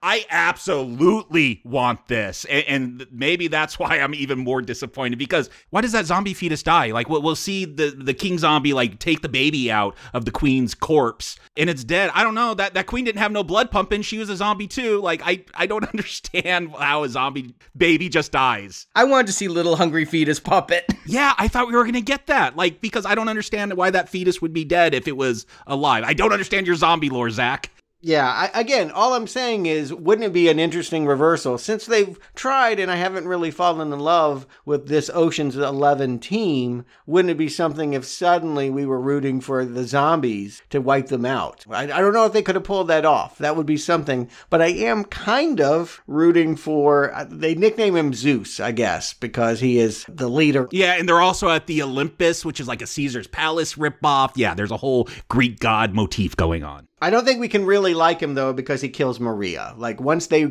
raid the Bly Casino, everyone is pretty much wrapping up their duties. And we're starting to think that maybe Scott and Maria are going to be a couple. And I think it's supposed to be a shock to the system that she doesn't live. No. The whole speech, I'm like, she's dead. She is dead meat. When he's like, I thought I've broken that forever. Yeah. She's not even good enough for meat. He breaks her neck and turns it around 180. It is unintentionally funny, though, how fast she gets eaten. Like, as soon as she's, I love you, boom, you're dead. Like, it happens so super fast. Which I laughed, but this is not the kind of film it's been the whole time where, yeah, we're going to get slapstick zombie kills all of a sudden? Is that supposed to be dark and scary? I don't even think that's slapstick. I think this is supposed to be another example of our main character's problem. I think we've been told at this point, our main character, Scott Batista, he thought his problem is that people judged him for killing his wife and he had no choice. And like the daughter's like, no, I judge you because you weren't around and you're emotionally unavailable. And this woman is like, yeah, you were also emotionally unavailable to me. He just killed his wife. Yeah, I know, like this, she should be his wife, and we shouldn't have the dead wife storyline, but whatever.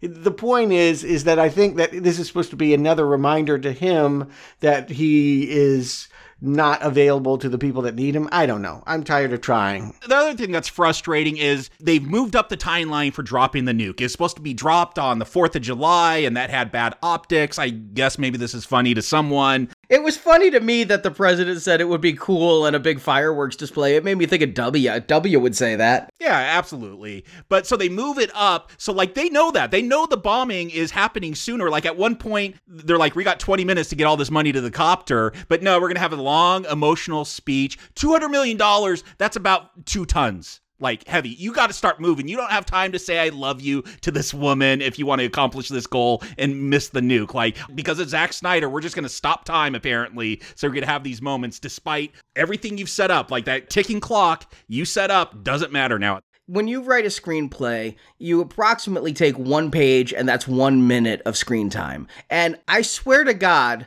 I think this was a 90 to 100 page screenplay, and Zack Snyder loves his slow-mo. And so we get a 2.5 hour film when you had 100 minutes of footage. But it's just, again, logistically, you're trying to get out of there. Say I love you on the helicopter once you've got out of there. This is not the time for these deep, passionate character moments that are supposed to make us tear up as they die. And the actors are fine, but they're not good enough to make this really hurt in the way that again, it's where an editor can say, okay, this scene's not working, we're going to cut it down. Like, this is where skillful trimming is going to take something that's kind of like dawdling and make it feel really exciting. They could get there, but like the editing choices, I don't think it's the slow-mo for me, Arnie. I think it's just the fact that he felt like the entire monologue had to be there. We couldn't cut any word from it. Because the fans would demand the Snyder Cut then. We got to just put it all in here to avoid that controversy. You know, the Snyder Cut is the cut that's best, theoretically, right? I mean, any director's cut is the best cut. Right. But no director thinks every frame I shot is gold. Right. I mean, there's a reason you don't see much of Sean Young in Wall Street. Oliver Stone made a decision in editing. So you could have cut this entire bit with her. And if you're shooting a replacement character for every scene, just film a different death for her so you don't wonder what they were talking about. And cut that romantic subplot and focus on Scott and Kate, because that has more depth. Again, like I said, it's the Danny-Tess relationship here. And she snuck off. Well, yeah, what happened to Gita? Like, the only reason she came along was to rescue Gita, and like then it was like, no, we're not even talking about Gita, and we have all this time of everyone sitting around waiting for the safecracker to work, and now all of a sudden, maybe it's because she does know they only have 90 minutes until the bomb drops. She's like, I gotta go get Gita. She's heard a rumor from the Coyote that when people are taken, they have a little bit of time up in like a hotel room in the Olympus. We didn't see that with Bert, though. Like, he got bit right away. But yeah, all of a sudden they have some cold storage where they keep some live humans for a few days until they get... They're not even getting hungry. I guess they're building their army of the dead because these alphas will just bite them and they don't eat them. Yeah, I have no idea what the army of the dead is. I honestly don't. There's no army. You could call this Mercenaries of the Dead. You could call it Heist of the Dead. There's so many things you could call this that would make more sense, unless you say that the zombies have organized into an army, which I'm just not seeing. Yeah, the idea, like many, undeveloped here, but she's needing a rescue. It's kind of like the Newt subplot in Alien. We had everything solved. We were ready to go. We've opened the vault. There was a little bit of money. For some reason, Scott has a stack of cash. Yeah, all of a sudden there's a money counter and some loose cash before they even open the vault. But they have some money, but not the vault money. And Vander Roe got locked in the vault. He was actually saved by the safecracker that he was always trying to say, you know, you shouldn't be on this mission. He's rescued by him. Sacrificed, really. The safecracker dies so that this guy can be in the vault. No one's getting that money. And so now they just need a run. I thought the safecracker thought he could close the door and both of them could get in. That's kind of the performance I got. Yeah, I thought that was his plan. But he realizes, oh crap, I'm closing the door and I'm not able to get in, but at least Vanderhoof is in there. Meanwhile, I'm thinking that's a fate worse than a zombie bite. You're trapped, locked in a safe to suffocate or starve to death, you know? And a nuke is coming. You're going to be microwaved. I just felt like being locked in that safe was a horrible torture. I never suspected we'd see Vanderhoof come out. I thought if we saw Vanderhoof again, it would be to witness his slow, painful death. to be tabled, but right now we're watching all the other nameless people being killed, and Guzman, like, I kept waiting for him to do his trick shots or do something that justified him being on the mission. Do something on YouTube, dude. I'm waiting for it. That's your character, YouTube, so do it. Yeah, he just gets bit and suddenly he just has grenades and kills himself. Like, very unsatisfying on that one. Yeah, these zombies have turned into literally parkour and free runners. Like, that's who they hired to play these zombies during this big casino shootout scene where they're taking everyone out. And which is cool. I don't have a problem with that. I like alphas as a concept. The way it's shot, I don't know, things just seem herky and jerky all over the place. Nothing ever feels natural. I like that the alpha comes in wearing a helmet, so when all the bullets go towards his head, they're ricocheting off. But it's only half a helmet. Like, just wait for him to do 3/4 of a profile and then shoot the back of that head. Yeah, I suppose the back of the head, but he's always facing his enemy. And he and Vanderhoof threw down. Like, they went at each other. Vanderhoof looked muscular, and he wasn't prepared for the strength of the alpha. That's when he got thrown into the safe because the alpha was about to kill him. That was a good fight. I'm enjoying parts of this. I just wish I was having more fun, if that makes sense. It's fine fun. It's better than, zombie strippers, but I just wish I was having more fun than this. Martin has betrayed them. Again, shades of Aliens and Paul Reiser, where he's trying to get away with the head, but she tricked him. The coyote actually switched it with the money counter, and he only escapes the casino to end up in the paws of our white tiger.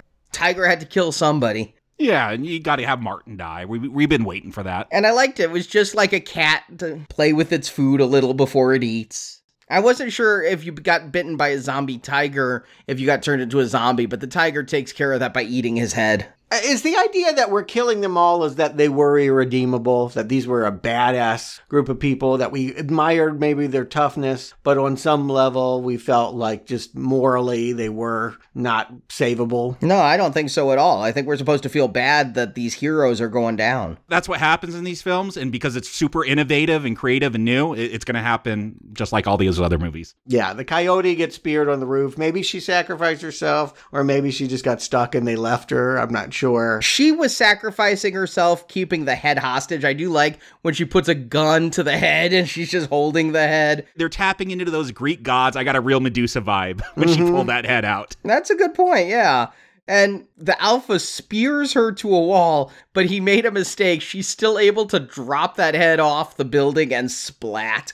I kind of thought it might bounce. I wasn't sure what happens if you drop a zombie head from a height. Same thing as any other head. But no, it splatted like a Gallagher watermelon. But Scott's got to go save Newt, his daughter, and they got to have this whole diversion of we're going to the Olympus. And again, remember Gita, that was so important. I guess she's here. I don't even know how she dies. She gets all the way to the chopper, and then we never... She dies in the chopper crash, yeah. We see no shot of her body. We see no acknowledgement of it. But we never see her. She died? Yeah. Yeah, we never see her again once that chopper crashes. So it was all for nothing. Yep. All of this for nothing. And Stuart, you talk about aliens. They get up to the roof. They've saved Gita. The helicopter's not there. And then it's going to show up. Just didn't that happen in Aliens? Like, oh, it wasn't a stable platform, so I had to circle around, and I didn't really abandon you. Yeah, she thought that Lance Henriksen, being an android, was going to leave her and things, and he did come back at the last second and save her.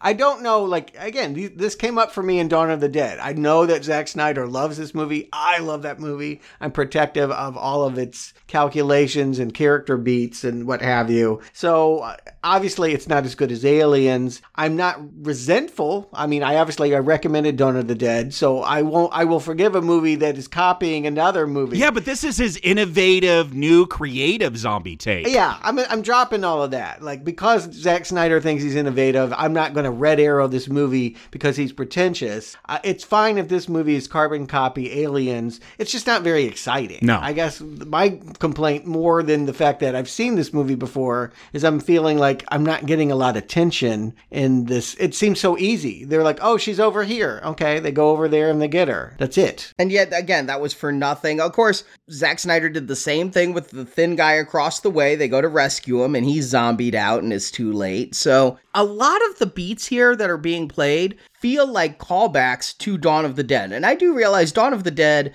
is a fairly old movie now. You know, Zack Snyder made that, what was it, nearly 20 years ago. 15. And they're replaying some of those beats, like trying to rescue the person who can't be rescued. They get in an elevator, and it's playing Do You Really Want to Hurt Me? The same way in Dawn of the Dead, they got in the elevator, and it was playing Richard Cheese, Down with the Sickness. So it's going for the very same level of irony, similar opening credits. It almost feels like he's remaking himself, but going, this time, I'm going to be unique and original. And it's not all that unique and original because you did it 15 years ago. And again, that's not my complaint. I didn't need this to be an elevation, although I do think the zombie genre needs elevating. I didn't look to Zack Snyder to be the one to do it. I didn't see him as the innovator in 2004. That was 28 days later. He has always been, and will probably always be, an imitator, but sometimes he imitates things well, and here I'm feeling, I don't know, you tell me, Arnie, you love Dawn of the Dead. Is any of this hitting that strata? All it's doing is reminding me of Dawn of the Dead,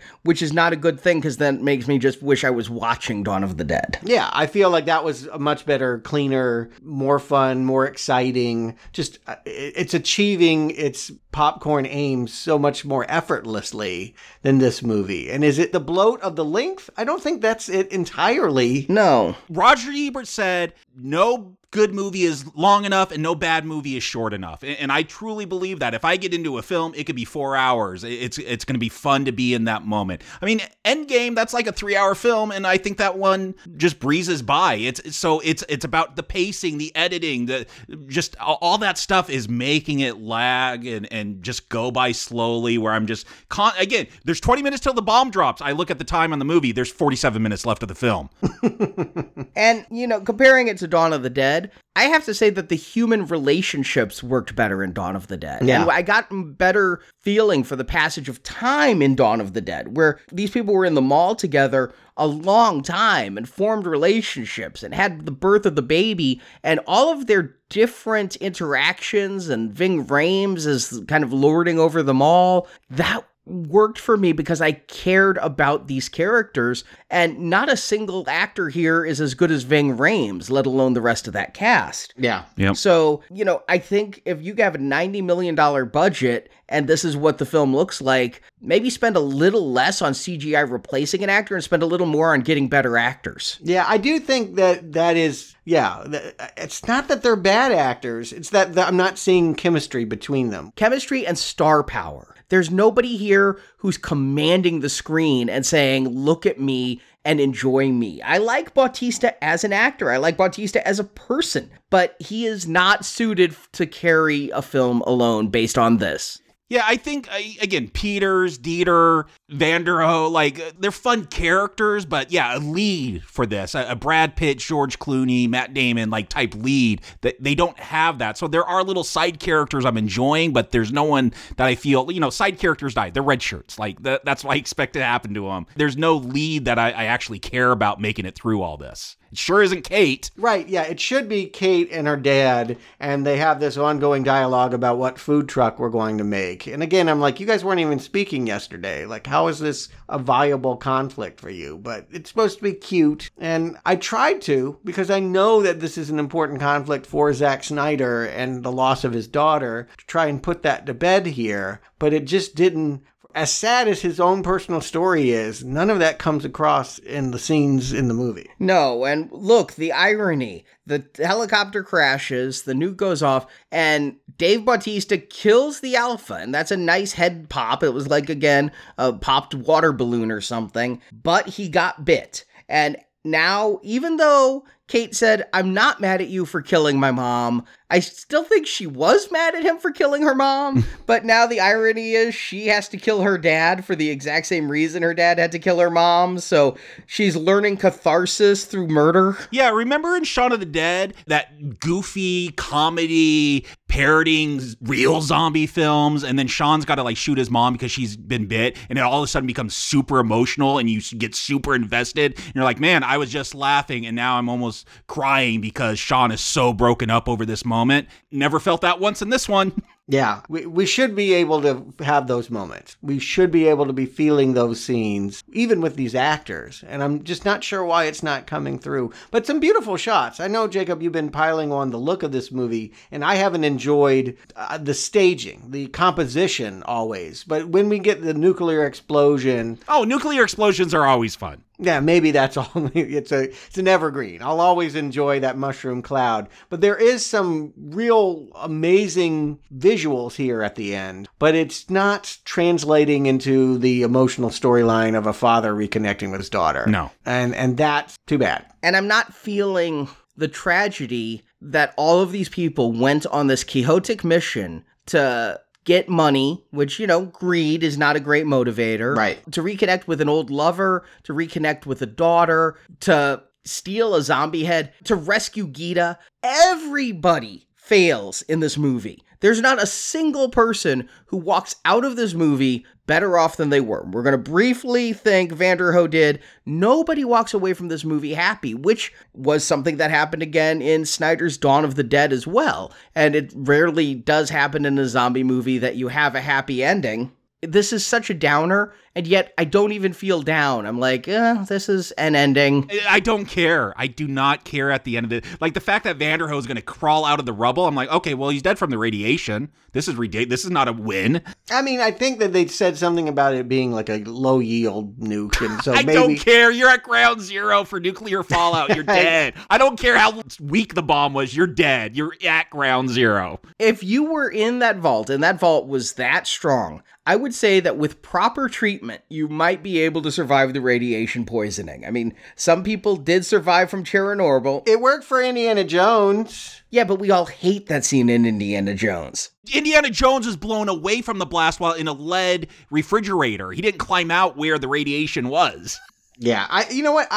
If I liked Vanderhoof, I would like this as a bit. The problem is I haven't felt anything about Vanderhoof and didn't know what he wants and thought that his whole conflict of going back was the catharsis you spoke of that they ended up giving to the daughter character. He was going to have to look at people in the face, zombies, and see their humanity. And I don't know that any of that happened for him. Oh, it did. He did look at a zombie in the face and see their humanity himself. It's very deep. You miss the real elevated commentary going on here, Stuart. Because he's the Omega, and he sees his humanity. And the cycle's about to start again, like you talked about. It's very deep. Mm-hmm.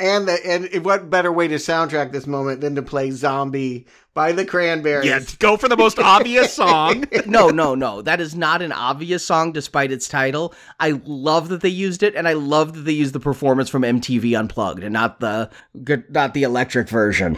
I was shocked it wasn't a cover because all the other big pop songs in here seem to be cover versions of them. Snyder loves that. And you know what? I loved the cover of the end. I hope there's a soundtrack to this. I thought that was a really good cover of The Doors. Ooh, okay. I did not. My point is that I don't really feel like they know where to take this. And so we just get the tease of a sequel. He's bringing infection to Mexico City. And I don't know that Mexico City is where I'd go to get the top radiation treatment, but okay. He wanted to go to Mexico City. Was he trying to flee Tanaka because he didn't give him the cut of the money? How much money could one person carry? Like you mentioned, Jacob, the $200 million is tons and tons of... 4,400 pounds. I looked it up. If they're all in $100 bills, that is. So yeah, it's how much did he really get away with? But I do like that he takes some guy's private plane and gets a couple of stewardesses to drink with them. I mean, money can do that. Yeah, again, if this were Brad Pitt or Matt Damon or something, a character I really enjoyed, there would be some satisfaction seeing him get away with it and then not quite. But as it were, it just feels like they weren't comfortable leaving it on that tragic note. And maybe, as you say, Arnie, they're teasing a much bigger franchise with lots of sequels, and this is how it starts.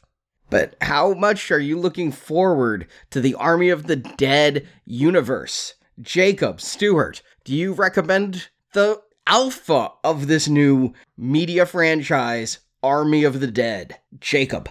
I always try, no matter how many times I have problems with the film, I always try to find a positive and call it out, because I don't think, well, maybe Mangler 3, but I don't think most films are 100% bad. And so, the really positive thing I with Army of the Dead is seeing my 10-year-old daughter really into Tig Notaro now. Like, she wanted to watch her stand-up after this. She's like, she is hilarious. Go look up her Taylor Dane routine if you remember that 80s pop star. That is a funny one. It is a hilarious story that Tig tells many times. But so there's my positive. Like, my daughter has a new stand-up that she loves. But Stuart, you asked pebbles or boulders.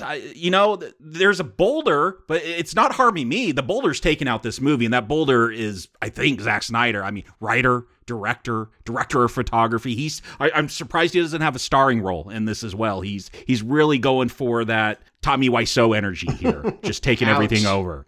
And look, this film, I went in fairly optimistic. I watched the trailer, I'm like, it doesn't do a whole lot for me, but I like this idea. I like Ocean's 11 mixing with zombies. It sounds like fun. And then I got the text from Arnie, guys, this movie's 2.5 hours. I'm like, ooh. Okay, so we're getting everything here. We're not going to have to review a Snyder Cut later because we're going to get everything. Okay, I'm still positive going in. And yeah, like I said, that snowball, that's my metaphor for this. It just keeps rolling and things just keep getting worse and worse and worse. It's an ugly film. The way this, maybe it's lack of money with that CGI, but all these composite shots, they don't work. I, again, loved that they used a real horse and like put a zombie outfit on a horse. If you watch that behind the scenes stuff, like that's fun. And I love, look, Hills Have Eyes too. I almost recommend it just because there's dirt bikes in it. Like you hit a very specific thing for me. You got my attention. And the fact that this thing had zombie horses and tigers and zombie kings. And I'm like, ooh, it's falling flat because it looks bad. These characters I'm not interested in. It's not giving me anything I haven't seen in a zombie film before. I've seen all this stuff. It's not giving me a good heist movie. I almost had a watch party while doing this, unintentionally. I have a friend who lives on the East Coast, and he texted me. He's like, "Hey, have you heard about this new Snyder film, Army of the Dead? I'm watching it right now." I'm like, "Yeah, I actually have to watch it. I'm probably going to start in about an hour." He's like, "All right, let me know when you're getting into it." And like as soon as like I got to an issue, I text him like, "Oh my gosh, I can't believe this!" And he just starts unloading. We just started going back and forth. Like there's really Michael Bay level issues here with the storytelling. Just so many inconsistencies and just stupid things that go on. No, this is a bad film. And the fact that, Stuart, yeah, I'm not holding all of Snyder's words about being innovative against this film, because I watched this film first. I didn't know what his words were, but watching that making of documentary, his words were like a garbage cherry on this garbage ice cream sundae that I'm being fed here with Army of the Dead. It is not good, people. Again, if you like those Transformers films, maybe you'll just enjoy 2.5 hours of things shooting and blowing up. I need story, I need characters, or I need at least some good laughs, and I don't get a whole lot of laughs. I thought, again, why have a heist film in Vegas with zombies? Because you're gonna have all those fun Vegas things going on, and all you give me was one Siegfried and Roy tiger, basically. Not enough. Do better, Zach. Not recommend. Strong not recommend if you can't tell. Not a good film. Don't waste your time with this one. Stuart. Everything is a little more qualified for me. I hear your complaints and I agree with many of them, but I don't know. Like, I feel like the premise was fun and I sat down with this and I was like, okay, 2.5 hours of how long are Ocean's 11 movies? I looked it all up. They're all about 2 hours. I'm like, okay, you throw in some zombies, 2 hours and a half. That seems about right. But it's kind of like Kate's problem with Bautista. It's like your time management is wrong. I don't mind what you did, but you weren't here for me. You let all of this do on autopilot. And I feel like the strange thing about this bloated movie is that like there are just so many scenes that go on and on and on rather than move into new and creative ideas. And so I like many of the concepts. Again, zombie white tiger, that's a lot of fun. And many times I'm with the pulpy, easy demand of this movie. I was for it. I guess what I'm saying is I was thinking that like I wasn't going to like this, sat down and I'm like, well, maybe this is just exactly meeting me at it's happy hour, get a cocktail, I can enjoy this. I think it ultimately comes down to, do you like playing penny slots? You know, you're not going to win much from playing this. You're going to spend time doing an activity that isn't very strenuous, but you're not going to get rich off of it, and you're not going to remember doing it. And I would say this, it's a mediocre zombie movie. It's a terrible heist movie. What my frustration really is how little he understood and appreciated the intricacies of how hard it is to crack a safe. Like, this movie should have had 9 different reasons why they needed all these people to come and in the middle of a zombie plague get to the heart of Vegas and get that money. And they just, again, that it was an afterthought that Zack Snyder had to say, oh yeah, some German comes in and makes love to 4 lock combinations, and there it is. That's your heist movie. That really does burn me up. And so I'm on the fence here of saying, well, it's not Zombieland, and it's not Zombieland 2. I think it's a little bit more creative than that. So that's really right there on the line. It's like, I'm struggling. Do you want to hang out in a Kino lounge? Do you want to just kind of half watch something, smiling occasionally? That was my reaction to this movie. I don't know. I think in the end, when all else fails, I say mediocrity is not a recommend. There's not enough here that's good for me to say Green Arrow, so I guess it's a mild not. And I think Stuart and I saw the same film this time, because watching it, I smiled sometimes. I smiled at Liberace and Richard Cheese doing the opening credits and the showgirls. The opening credits, again, my favorite part of this movie. I smiled at the fact that the tiger literally was Siegfried and Roy's tiger. I thought that was funny. I had a lot of fun in parts of this movie. And then the characters talked. It just went downhill from there. And I need to stress, I don't know most of these actors, which, that means I'm not coming in already pro for them, because I can't bring in presumed empathy for the characters, except for Bautista. But I'm also not bringing in any negative things from previous films they've done I haven't liked. And so I'm ambivalent, and they have a chance to prove themselves to me here, so that when I see them next time, I'll be like, oh yeah, they were really good in Army of the Dead. But not a single person, not a one, is really good in Army of the Dead. And yeah, I mean, that's not saying they're bad, but I'm saying that they didn't excel. None of them captivated the screen. There wasn't a single character that I went, I like that guy. And Dawn of the Dead had like 4 of them. Ving Rhames and the dad from Modern Family and Mekhi Phifer. I mean, there were characters there I really liked. And here, there's none. And Dave Bautista, I've seen him do good in more than the Guardians movies. I have seen, again, I Hold On to My Spy as very fun change-up. I'm never seeing it. You'll never convince me to watch it, but I'm glad he's good. It is yet another kid and old person movie, but it's not like it's just another one of those where it brings nothing to that genre. I think it has some change-up moments. So I came in thinking, yeah, Dave Bautista in a zombie film. And I walked out going, Dave Bautista in a zombie film. Maybe he should continue to work out a little more so he can be shirtless in Guardians. So the characters didn't do it for me. I laughed at some of the jokes, and then it comes down to the script and the fact that every single subplot is blueballing. Gita. We spent so much time setting up Gita. We spent no time with Gita and seeing where she was while she was captive. No, it's painful. Yeah, and she dies in a helicopter crash. The one body we don't see. We see everyone else's body but hers. We don't even know she's dead. You're presuming her death. It matters so little what happened to her, we don't even get a final shot. Yeah, which is why I thought she lived. And you guys telling me she died. I'm like, God, they didn't even save Gita. They did nothing, but yet... That should be the name of this movie, Saving Gita. It's as relevant as an Army of the Dead. Yeah, that they didn't even save Gita, and they didn't...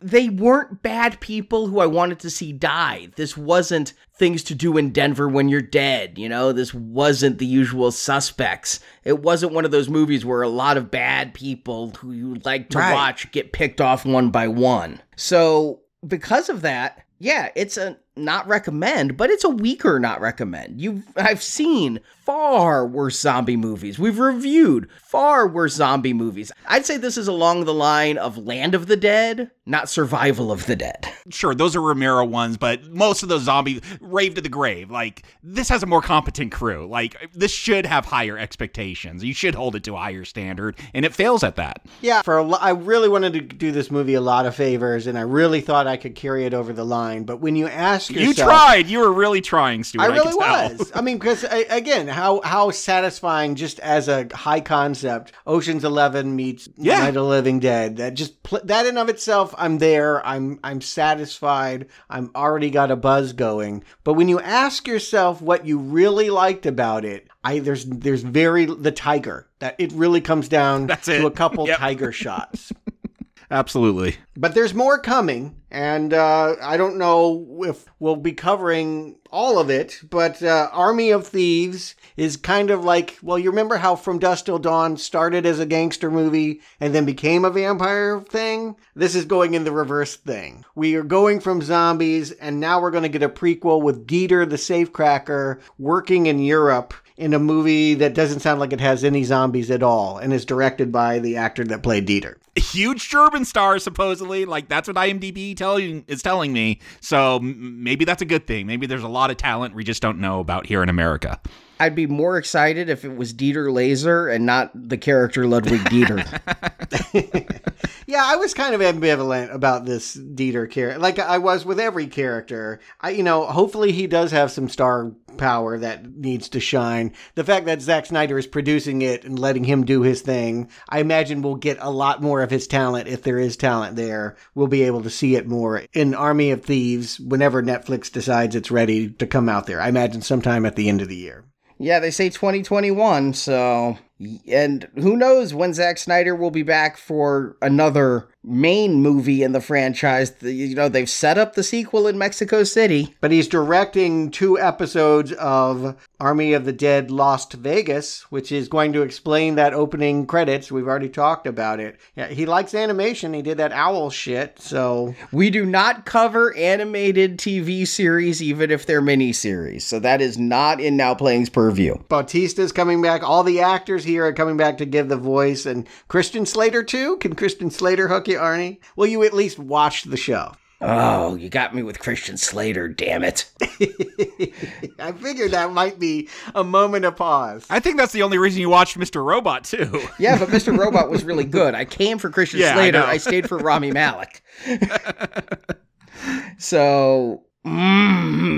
You know what it comes down to? The animation style. If they go hardcore anime, like some of those Animatrix things, I'm out. If it looks like Aeon Flux, I'm out. Oh, that's the only way I'm in if it's super stylized. See, if it looks more like Voltron and more realistic, I'm loving Invincible right now on Amazon. There are cartoon series I like. If it looked kind of like that where it wasn't over stylized, then I would watch. We will see. It seems to me maybe that this should have been just an animated thing. Like maybe this will be the better version. We're going to get this story that I wanted with rescuing the Secretary of Defense and watching the fall of Vegas. It might be the best thing about it, but I'm not eager. I'll put it that way. I got too many other things to watch, like Stephen King movies. That's where we're headed to next. Dolores Claiborne, the other half of the Eclipse storyline that we started with Gerald's Game. We're now going to find out what was happening with Kathy Bates. A movie that came out 25 years before they made Gerald's Game. So there is not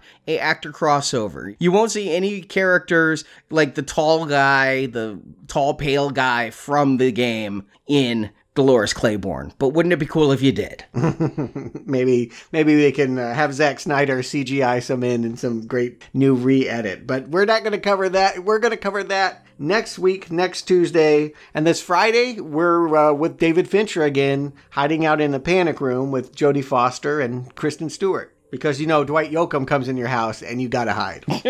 It's always exciting when Dwight Yoakam shows up in a movie for me. Well, that will be this Friday for our Gold, Platinum, Need for Speed, M. Night, Blue, or Binge and Purging level donors. You can get so many bonus podcasts. The dog days of summer are upon us. School's out. Colleges are out.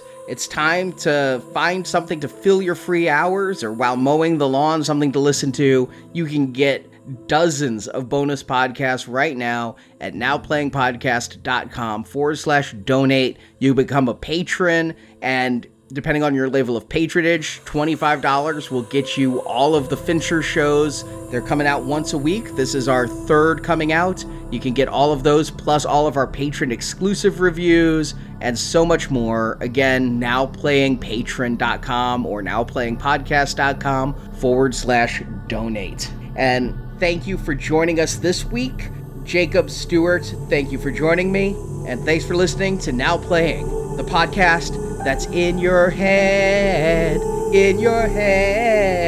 now playing, playing.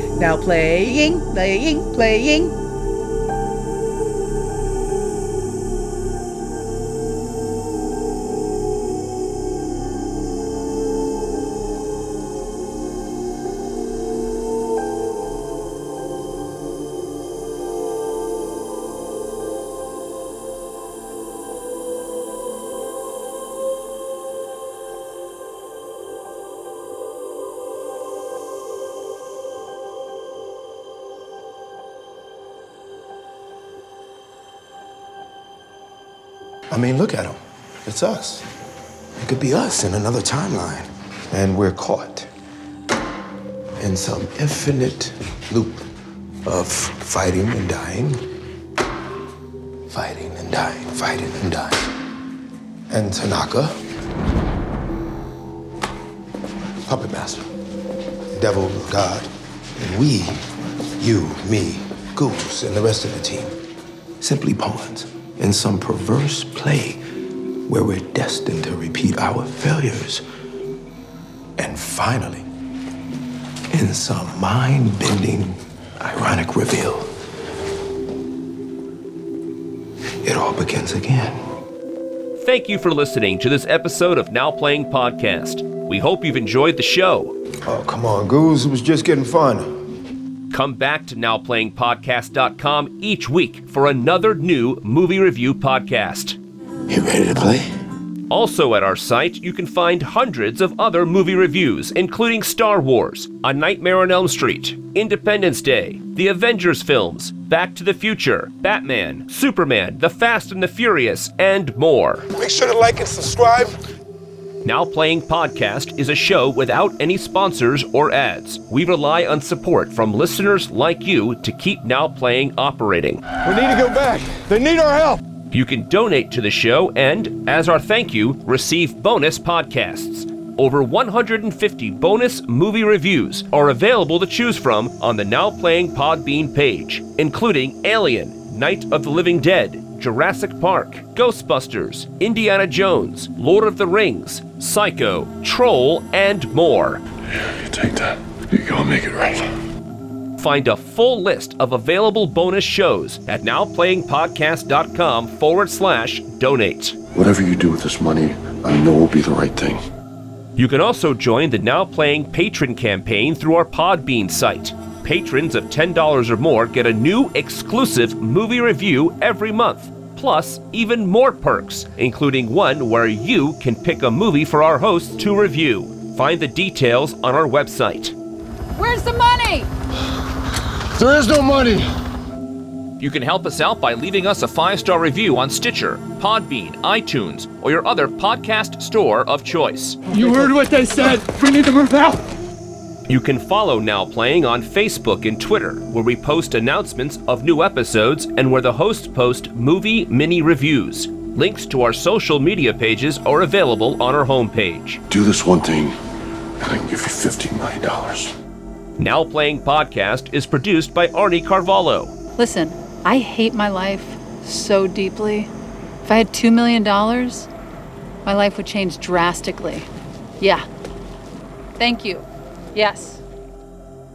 Associate produced by Jason Latham. The team is big enough. Trust me, we need another person. Now Playing is edited by Arnie. Like a surgeon or a painter, his masterpiece rendered in barely audible clicks. Now Playing credits read by Brock. What? Were you saying something to me? The opinions expressed on Now Playing are those of the individual hosts and may not reflect the opinion of Venganza Media Incorporated. I don't trust any of these people, but especially you. Venganza Media Incorporated is not affiliated with the motion pictures reviewed or otherwise referred to herein. All movie clips and music included in this podcast are the intellectual property of their respective copyright holders. They are included here for the purpose of review and no infringement is intended. You are in trouble now, mister. Now Playing Podcast is an exclusive trademark of Venganza Media Incorporated and may not be used without the expressed written permission of Venganza Media Incorporated. All rights reserved. Let's say, who the hell do I gotta kill? Now Playing is a Venganza Media production, copyright 2021, and no part of this show may be reproduced, repurposed, or redistributed without the written permission of Venganza Media Incorporated. All rights reserved. Okay, we need to go right now. In order to find and rescue her friend Greta, who'd been lost in Vegas. On the way to the vault, several team members die. I think it's Gita. Yeah, it's no R. I kept writing it down with an R, but that's wrong. Okay, it's not Greta's girlfriend. It's not Greedo. No, I kept putting Greta. Because, I don't know, Greta or Gita, neither sounds like a name to me. YouTube has it as Greta, so I went, or not YouTube, the Wiki has it as Greta, so I went with that, but I can say Gita. Oh, all the subtitles said Gita. Yeah. It's I've known a Gita, and I've never known a Greta. Oh, okay. Other than outside Walmart. Now you're speaking my mother's language. It's a Greta. We spend all this time with Gita in the beginning for nothing. Cut it out. Oh, wait, I did a fucking Dave Coulier. Cut this scene. All right, Dave Coulier. Now playing. Now that's going to be in my head. For real. I dare you to sing Linger. Give me a sec. No, I'm out of here. We do not need the Cranberries cover album from Arnie.